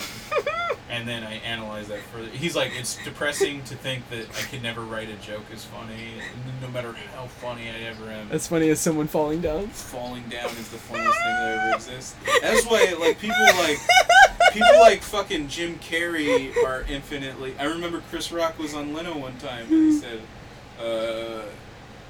he was named funniest man in America by like Some whatever magazine people or the Variety, whatever. Life.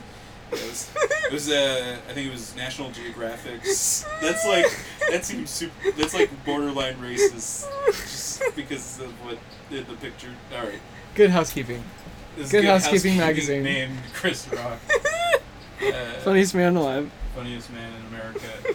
And he said, no, Jim Carrey's the funniest man in America. And it's true. Jim Carrey and now Will Ferrell takes up the mantle. Yeah. They are because it's physical. Yeah. It's without words. It's the same thing I'm going back to, like, where there's a freedom to be without words. It's very, it goes way back to, like, vaudeville and like, all that stuff where it's, like, goop, goop, goop, like, pratfalls and, like...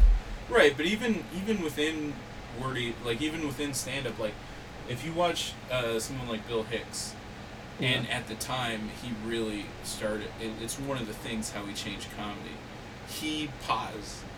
He let there be silence. Yeah. And let that fucking... Because he was fearless, you know? Yeah. And that was something he changed because silence is it's dead air, you know? But he always...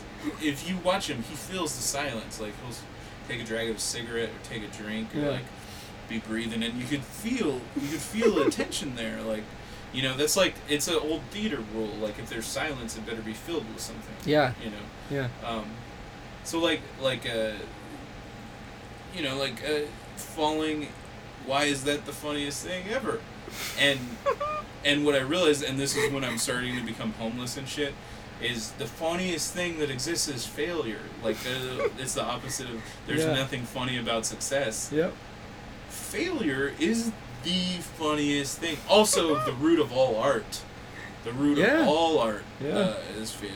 You know, like, you failed as a human being. There's so much rejection. So you have to be an artist. Yeah. You know, like, you don't fit in the world. So that's how that's the Henry Thoreau thing is like that's how I live my life with. I reject, you know, that you have to have a car in LA.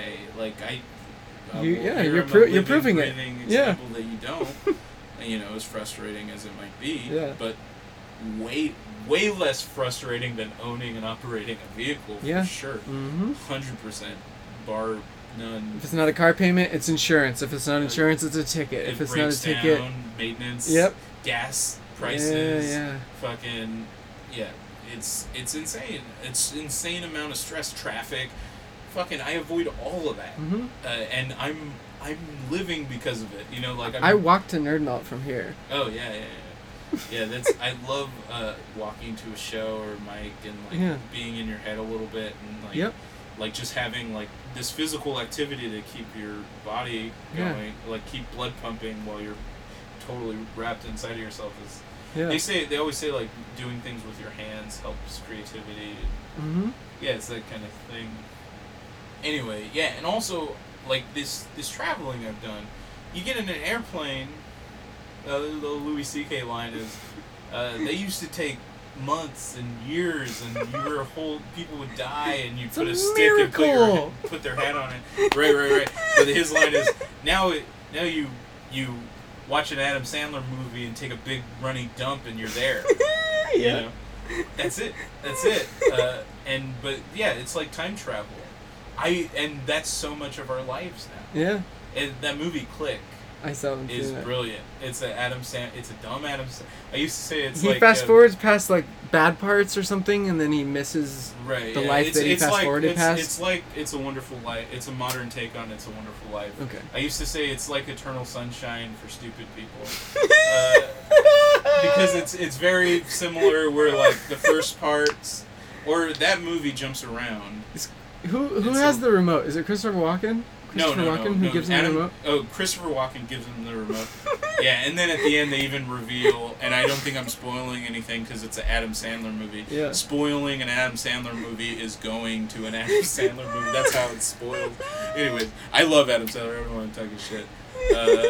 Maybe it's because he's becoming one of these. Mickey Mouse has become a cow. Yeah. Anyway, so at the end. So fucking yeah. They reveal that he's a guardian angel, which they shouldn't have done. That Adam Sandler was the whole time? Christopher Walken. Oh. Over and Adam then, Sandler? No, actually the twist is he's an angel of death. What? But I think that was just a joke. It's a sloppy movie. It's a shitty movie still. But for me, I mean, on a personal level, It's a Wonderful Life was my dad's favorite movie. Dude, I watch it every Christmas. I watch it quite a bit. Sometimes I'll watch it like outside of Christmas. Yeah. And it's depressing to me a lot too. Tears. It's a heavy movie.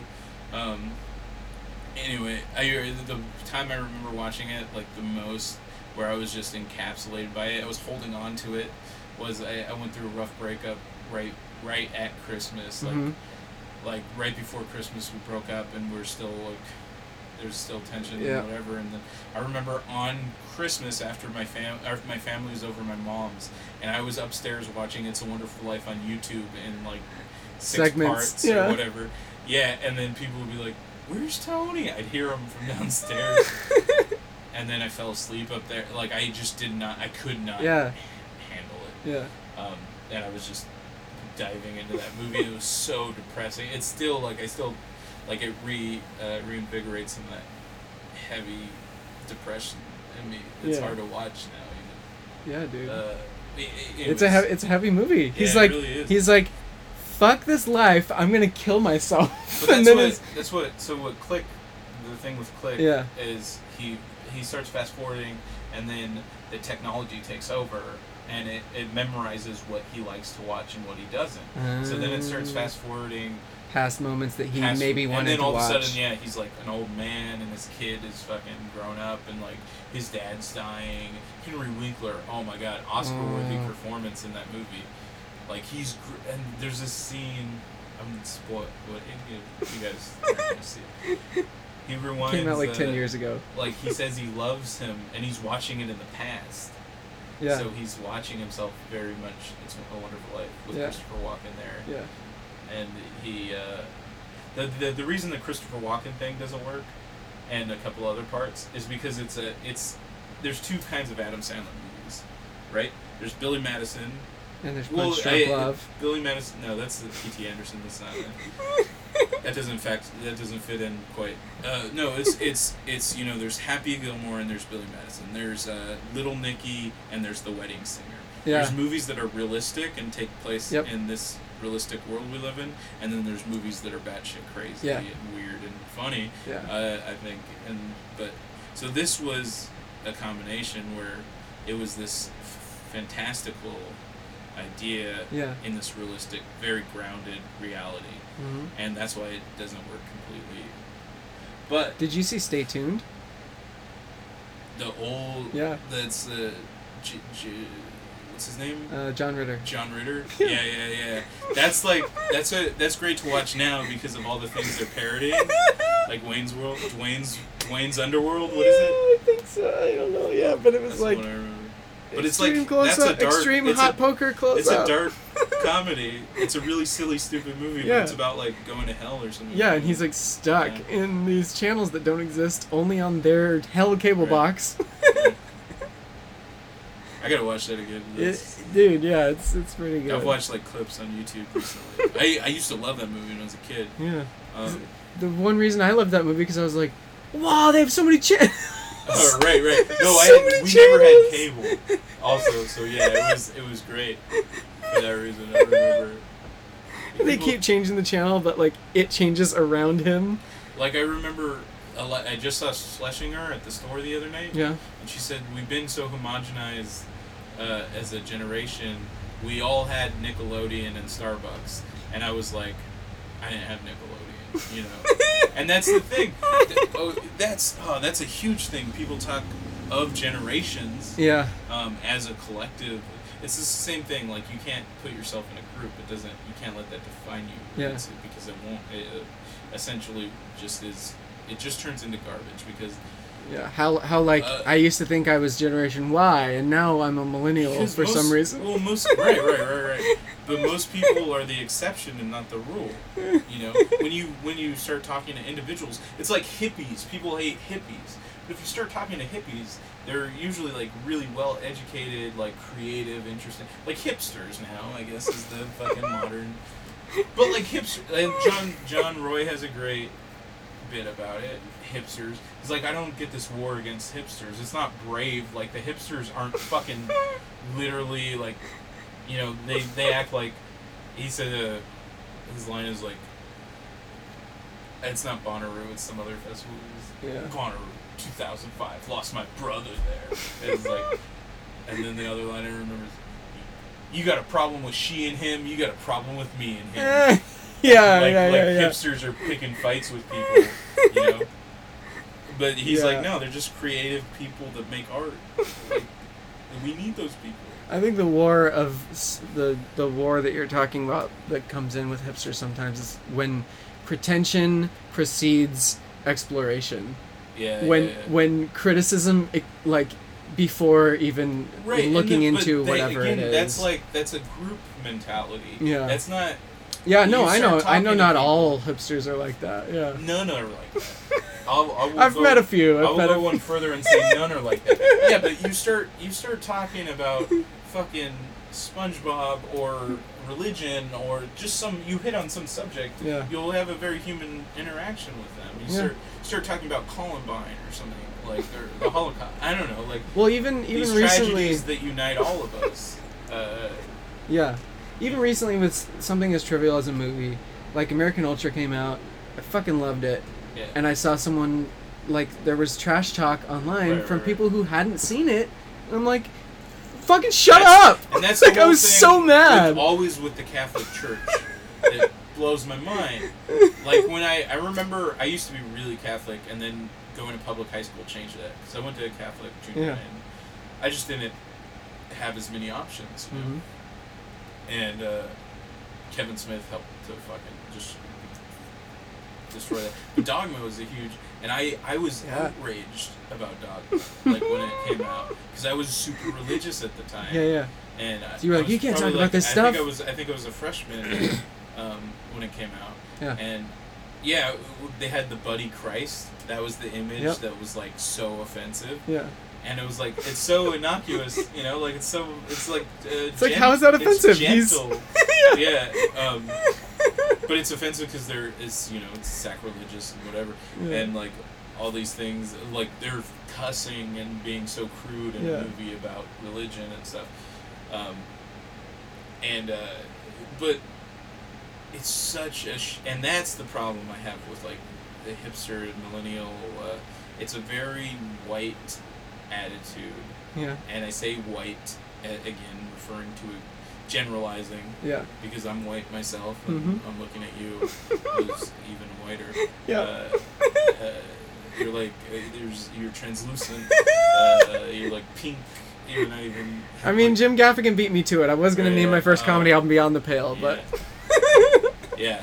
Be careful out there. It's very sunny today. Like, do you have the proper protection? Do you have a doctor's appointment later? Do you have emergency contact on your cell phone? Get something removed or whatever. So fucking. But when you start to talk about these people, what is this? 4 hours away? 3. Fuck, man, working on it. Yeah. So fucking. But when you start to talk about these groups, and I go back to punk rock because everybody hated being called punk, like all the bands, like the fucking punk, like it's such a stupid. It's something the media made up. I mean, it comes from a magazine, Punk Magazine. Mm-hmm. Maybe a little punk lesson, but it's Legs McNeil and I forget the other guy's name. They made this magazine and they're like, what do we call it? And they want the other dude wanted to call it Teenage News, which is like. It was an unreleased New York Dolls song. Okay. but he thought that was a dumb name, but he didn't understand the reference, so he's like, wait, what's wrong with you? It's the stupidest thing I've ever heard. And then they just said, well, why don't we call it punk? And I think what like Thurston Moore said that Lenny K's Nuggets, which is like garage hits of the 60s, it's like psychedelic whatever. Yeah. And those are great albums. It's like I don't know, it's like 8 records, 4 CDs, I don't know. Yeah. But those are all, I mean, like songs like Wild Thing, the Trogs, Wild Thing, and like Louie Louie, the Kingsmen, those songs are in there, those like one-hit wonders, quote unquote, that were actually great rock bands.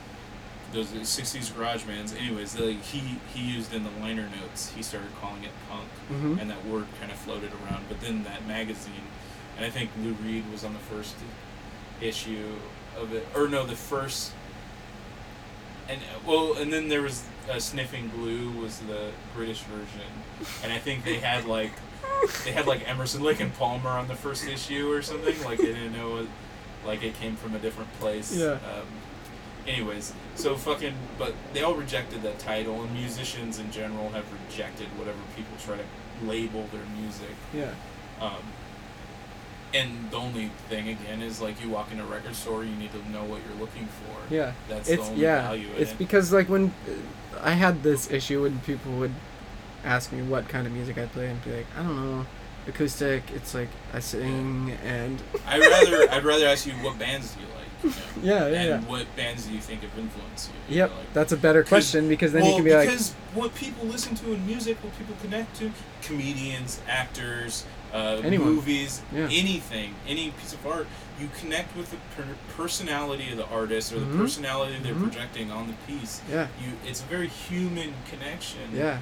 You can't say, oh, I'm sure, like, and there is a physicality to it where you just certain sounds turn you on or whatever. Yeah. Fucking, you want to say. But, like, I like guitar-based rock music. Yeah. That's my fucking wheelhouse. But like, is Johnny Cash the same as the Sex Pistols? The same as fucking Beck? The same as I don't know. I'm just throwing out Red Hot Chili Peppers. Yeah. When people, I don't really like them. I don't either. But I like those early albums are pretty cool. When people say like back to the review, criticizing without having seen the thing. Yeah. Either criticizing without having seen the thing, or even having seen the thing, but your review of it is like, it was garbage, or like it was stupid. Or this shouldn't be back made. it up. Why? Like what about? Oh yeah, that's like, so much. Yeah, and I've learned that from doing readings of like. Don't just say thumbs down. Like, right. Tell me why. But that's the thing. It's the same thing I'm saying about buying records, like going in a record shop and knowing what records to look for. Right, yeah. You've got some record shopping, clearly. I just pointed at my records. Yeah, he's got some records, guys. So if any ladies are listening to it, he's got, like, some vinyl, okay? He's fucking packing over here. Oh, yeah. Any groupies interested... How sexist was I during the course of this podcast? No, it's fine. Any male groupies too. We'll open it up. I don't know how open-minded Doug is or what he's into, but just the ladies for me. But it's fine. But you probably have a good conversation. I don't know. Yeah. So have a good conversation. I just try to give equal time if I objectionalize women. Then also objectify men. Yeah, I'll take a dick for equal rights. That's whatever. It is what it is.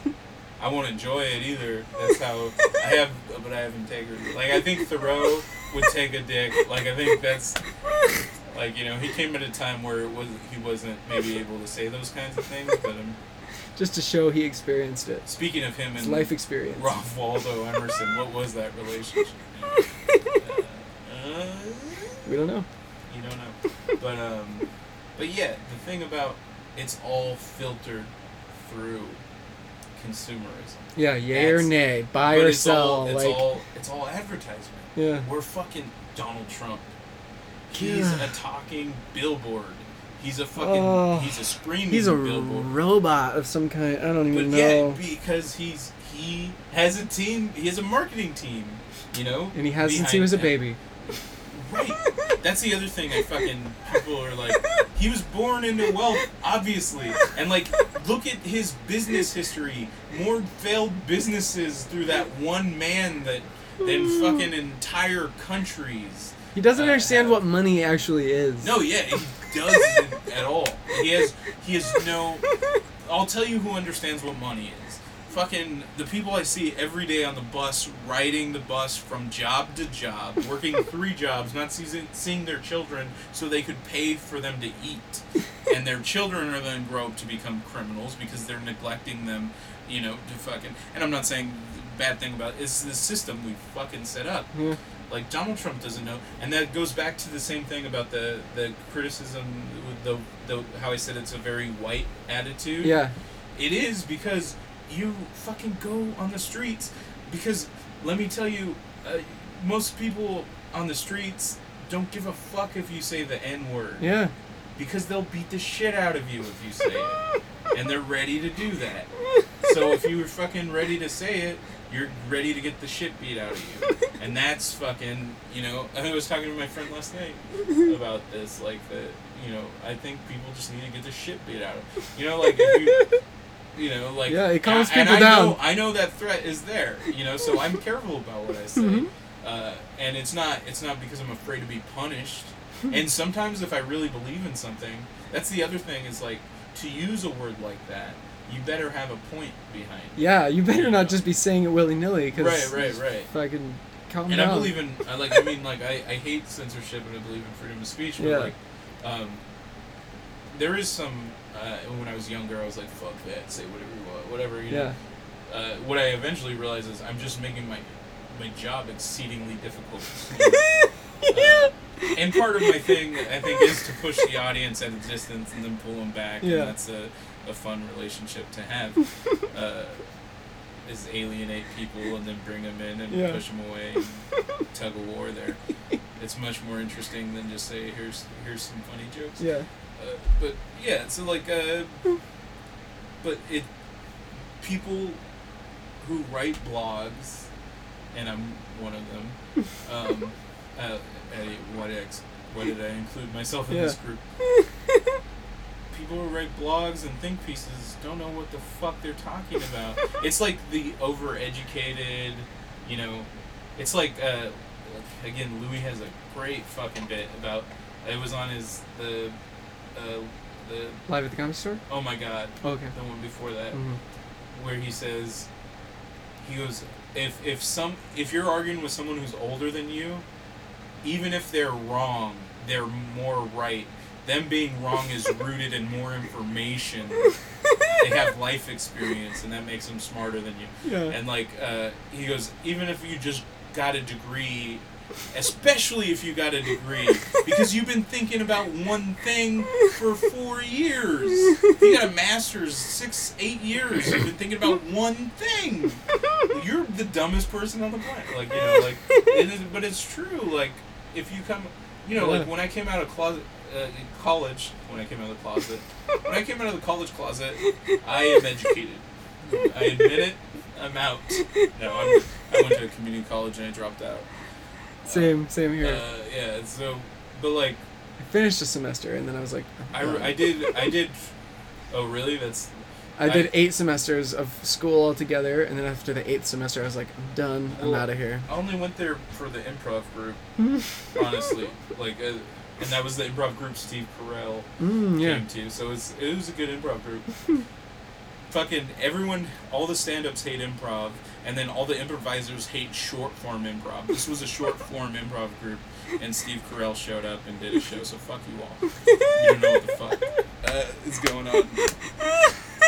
Anyway, god damn it. Winding down.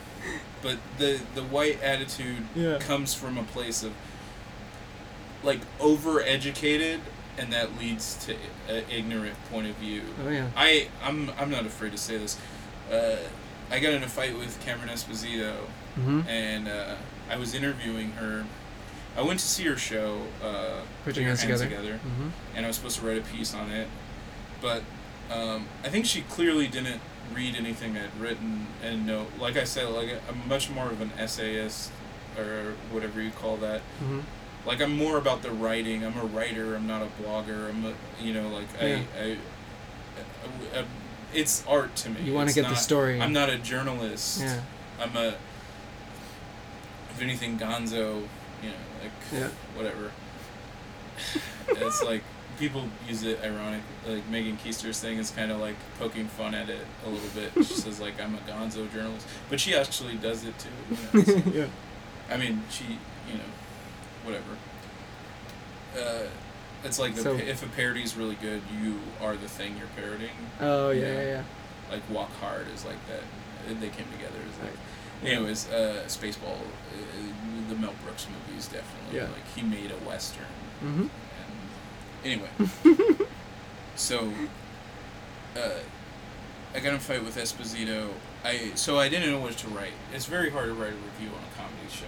Because if you're enjoying it, you're laughing the whole time, and you don't remember anything because you were a part of the experience. Yeah. It's hard to analyze. That one was a little better because it's a podcast, so I could listen to a podcast episode that I went and watched. But like at the end of the day, I was like, "There's nothing to write about here." It was a comedy show. It was good. She was likable. I could say that. I think she is heavily like the show. Like she's the centerpiece of the show, and she's the guy. She hosts it and MCs it, and books it at least half, co-produces it, co-books it, whatever. Mm-hmm. So then I was like, let's do an interview, and I sent her some questions over email. Then we got into it about the rape joke thing, and my point of view is like, and this was my thing at the time, which has since been a little amended. Yeah. But was, if you are an artist and you want all the paints available to paint a picture. Mm-hmm. The more paints you have, the better the fuller picture. Picture you can paint. Yeah. So you're saying don't use these colors. You don't do rape jokes. Don't say the N word. Don't say the C word. Don't say the FAGGET. Yeah. How do you spell it? OT. OT. Yeah. Yeah. Whatever. Don't say these words, which offends me, as someone who thinks words are all I have to power explore and ideas I use words and music and art. It's like air, which I could paint you a metaphor there, but in the interest of this ending sometime. And whatever. So we got into it. She's very smart and well educated, and she makes good points, and so it's hard to argue. And what am I arguing? Like my argument is like we should be allowed to say these words for no other reason than you should be allowed. Like that's the Constitution. I don't know. That's my argument. Freedom of speech. No censorship. That's fascism. You're instituting fascism. And her argument is you're hurting people. So she has a better argument, admittedly. Yeah. Anyways, it got a little heated, and then I asked her, why do you do comedy? Because coming from myself, why I do comedy is explore ideas and whatever. Yeah. And then she said, she got offended by that question, and she said, would you ask a man this question? And I was like, yeah, it's anyone's. What does that have? Like, she has this complex of, like, and, like, that's not necessarily her fault that she has, like, the whole world says lesbian woman, and I mean that she's used that to her advantage. That's her she is the quintessential female lesbian gay comedian, you know, and she's been very successful. She's at that. Awesome, yeah, and her blogs and all that shit filter into that. And I'm a mess where I have no point of view, and it's hard for people, I'm a hard pill to swallow or whatever. I don't know. Anyway, so she said, I got to push back here. This is infantilizing. Infantilizing. I had to literally look up that word, and I'm revealing too much of myself. I'm self-educated. So I looked up the word to see if it was like a real word, or if she was making up words, and it was a real word. She said she's well-educated. Anyway, and And I have nothing against her. I'm not like, I think she's very likable and like she knows what she's doing, and I'm not a huge fan of hers. Like I'll admit that, but she definitely she does a thing that's important to the world, and she has an urgent voice, and in that I think she earns the term artist over just another comic. Mm-hmm. What she does is very specific and important.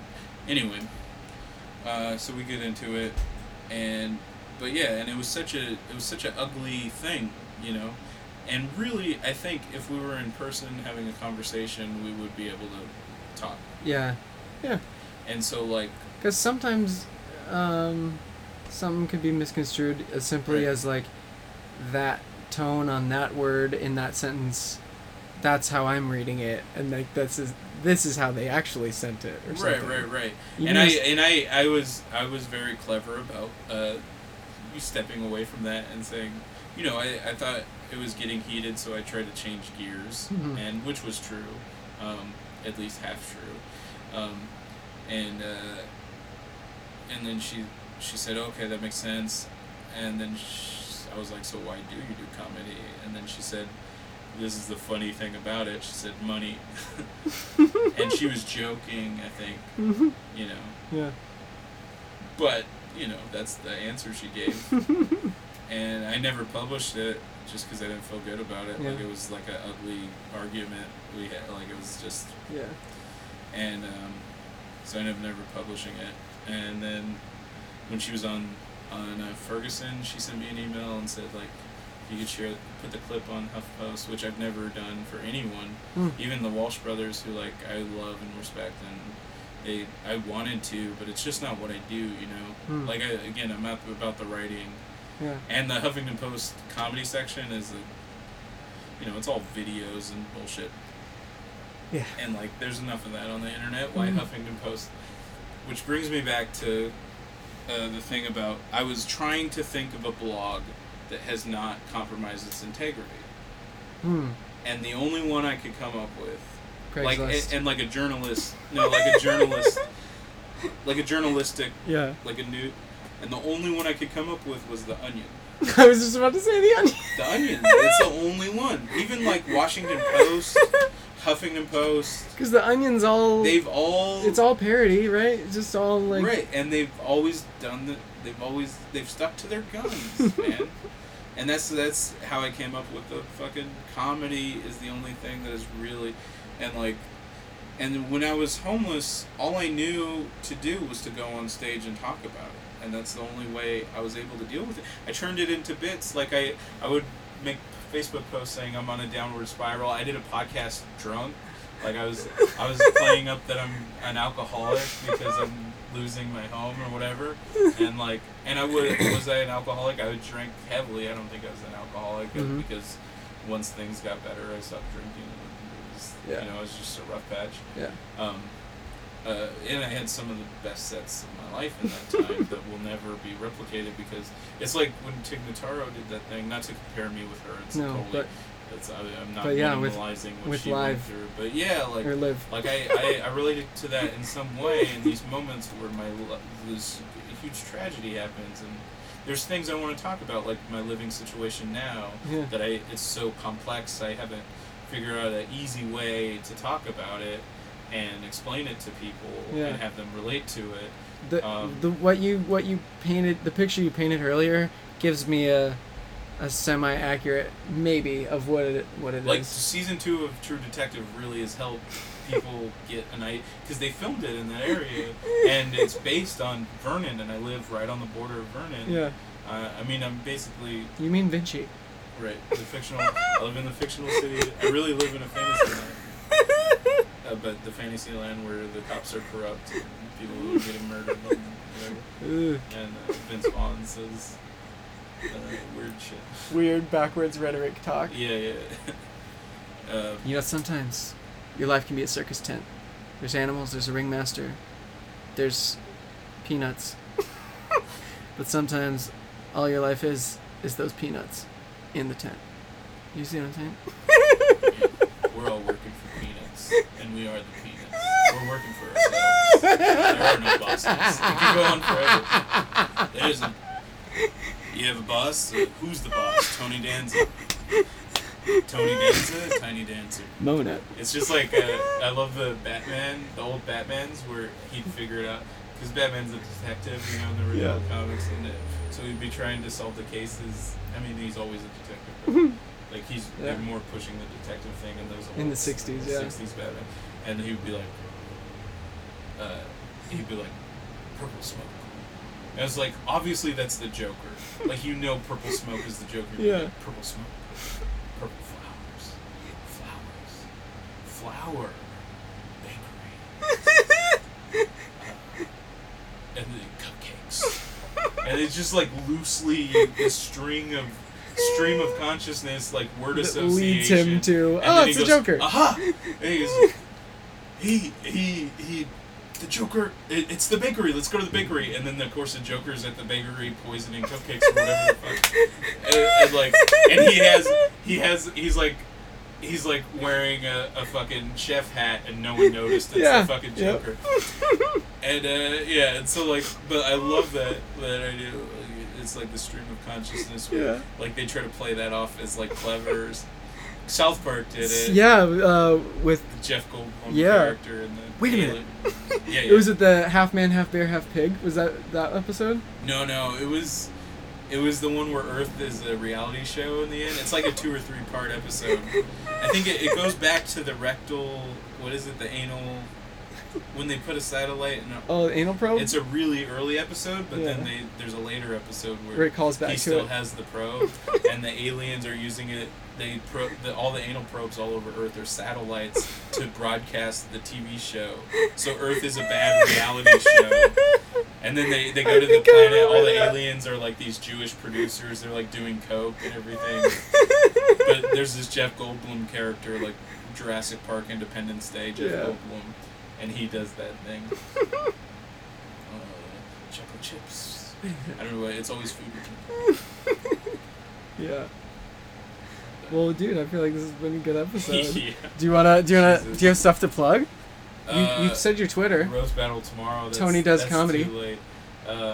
October, we're doing set list at my hat show at the end of the month of October. It'll be the 30th, the day before Halloween. And that's at It's in Pasadena. Oh, okay. Warren Brothers Hat Shop, 49 West Colorado Boulevard, Pasadena. There you go. And there's free whiskey, free beer, free show. I'm trying to think who we have on that show. Well, look it up. It's set list though, so it's improvised stand-up. It's going to be a ton of fun. Yeah. For those of you who haven't seen or heard of Setlist, it's amazing. The comic goes up on stage. They put a topic behind them. It's just like a loose premise, and then it's usually something pretty ridiculous. And then they have to be like, "Oh, this is my material." They just have to act like it's their material. It'll be like Holocaust Mart or something. Holocaust Mart. One I saw Jake Johansson do was Arsenio Holocaust. Arsenio Holocaust. That's great. Yeah, like it'll be like. He went a completely different place with it than where I was thinking. Right. And that's another fun thing too. That's another fun part of the game. That's why it's the best open mic, because you watch all the sets, because you're interested in where they take it. Even if they're a bad comic at an open mic, you're still interested in how their brain works. It's like you get a glimpse. Troy's so much about that. Like, he's very interested in psychology. Mm-hmm. He always comes up with hypothetical questions. Yeah. They'll lead to great conversations. Yeah. When Bill Cosby when that was happening, that was all over Setlist too. Right. They always go, like, the defaults are like the Holocaust, like, and then whatever's happening currently AIDS, in like the hot button stuff and rape and like and then anything that comes up, it'll be all over that. Like Ferguson was for a little bit. 9/11 stuff. Yeah. It's just, it forces you to go along with like the worst topics. Yeah. Like the most.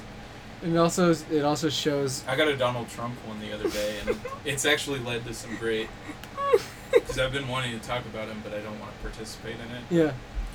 Kind of open the floodgates on that. Shout out Jason Flood.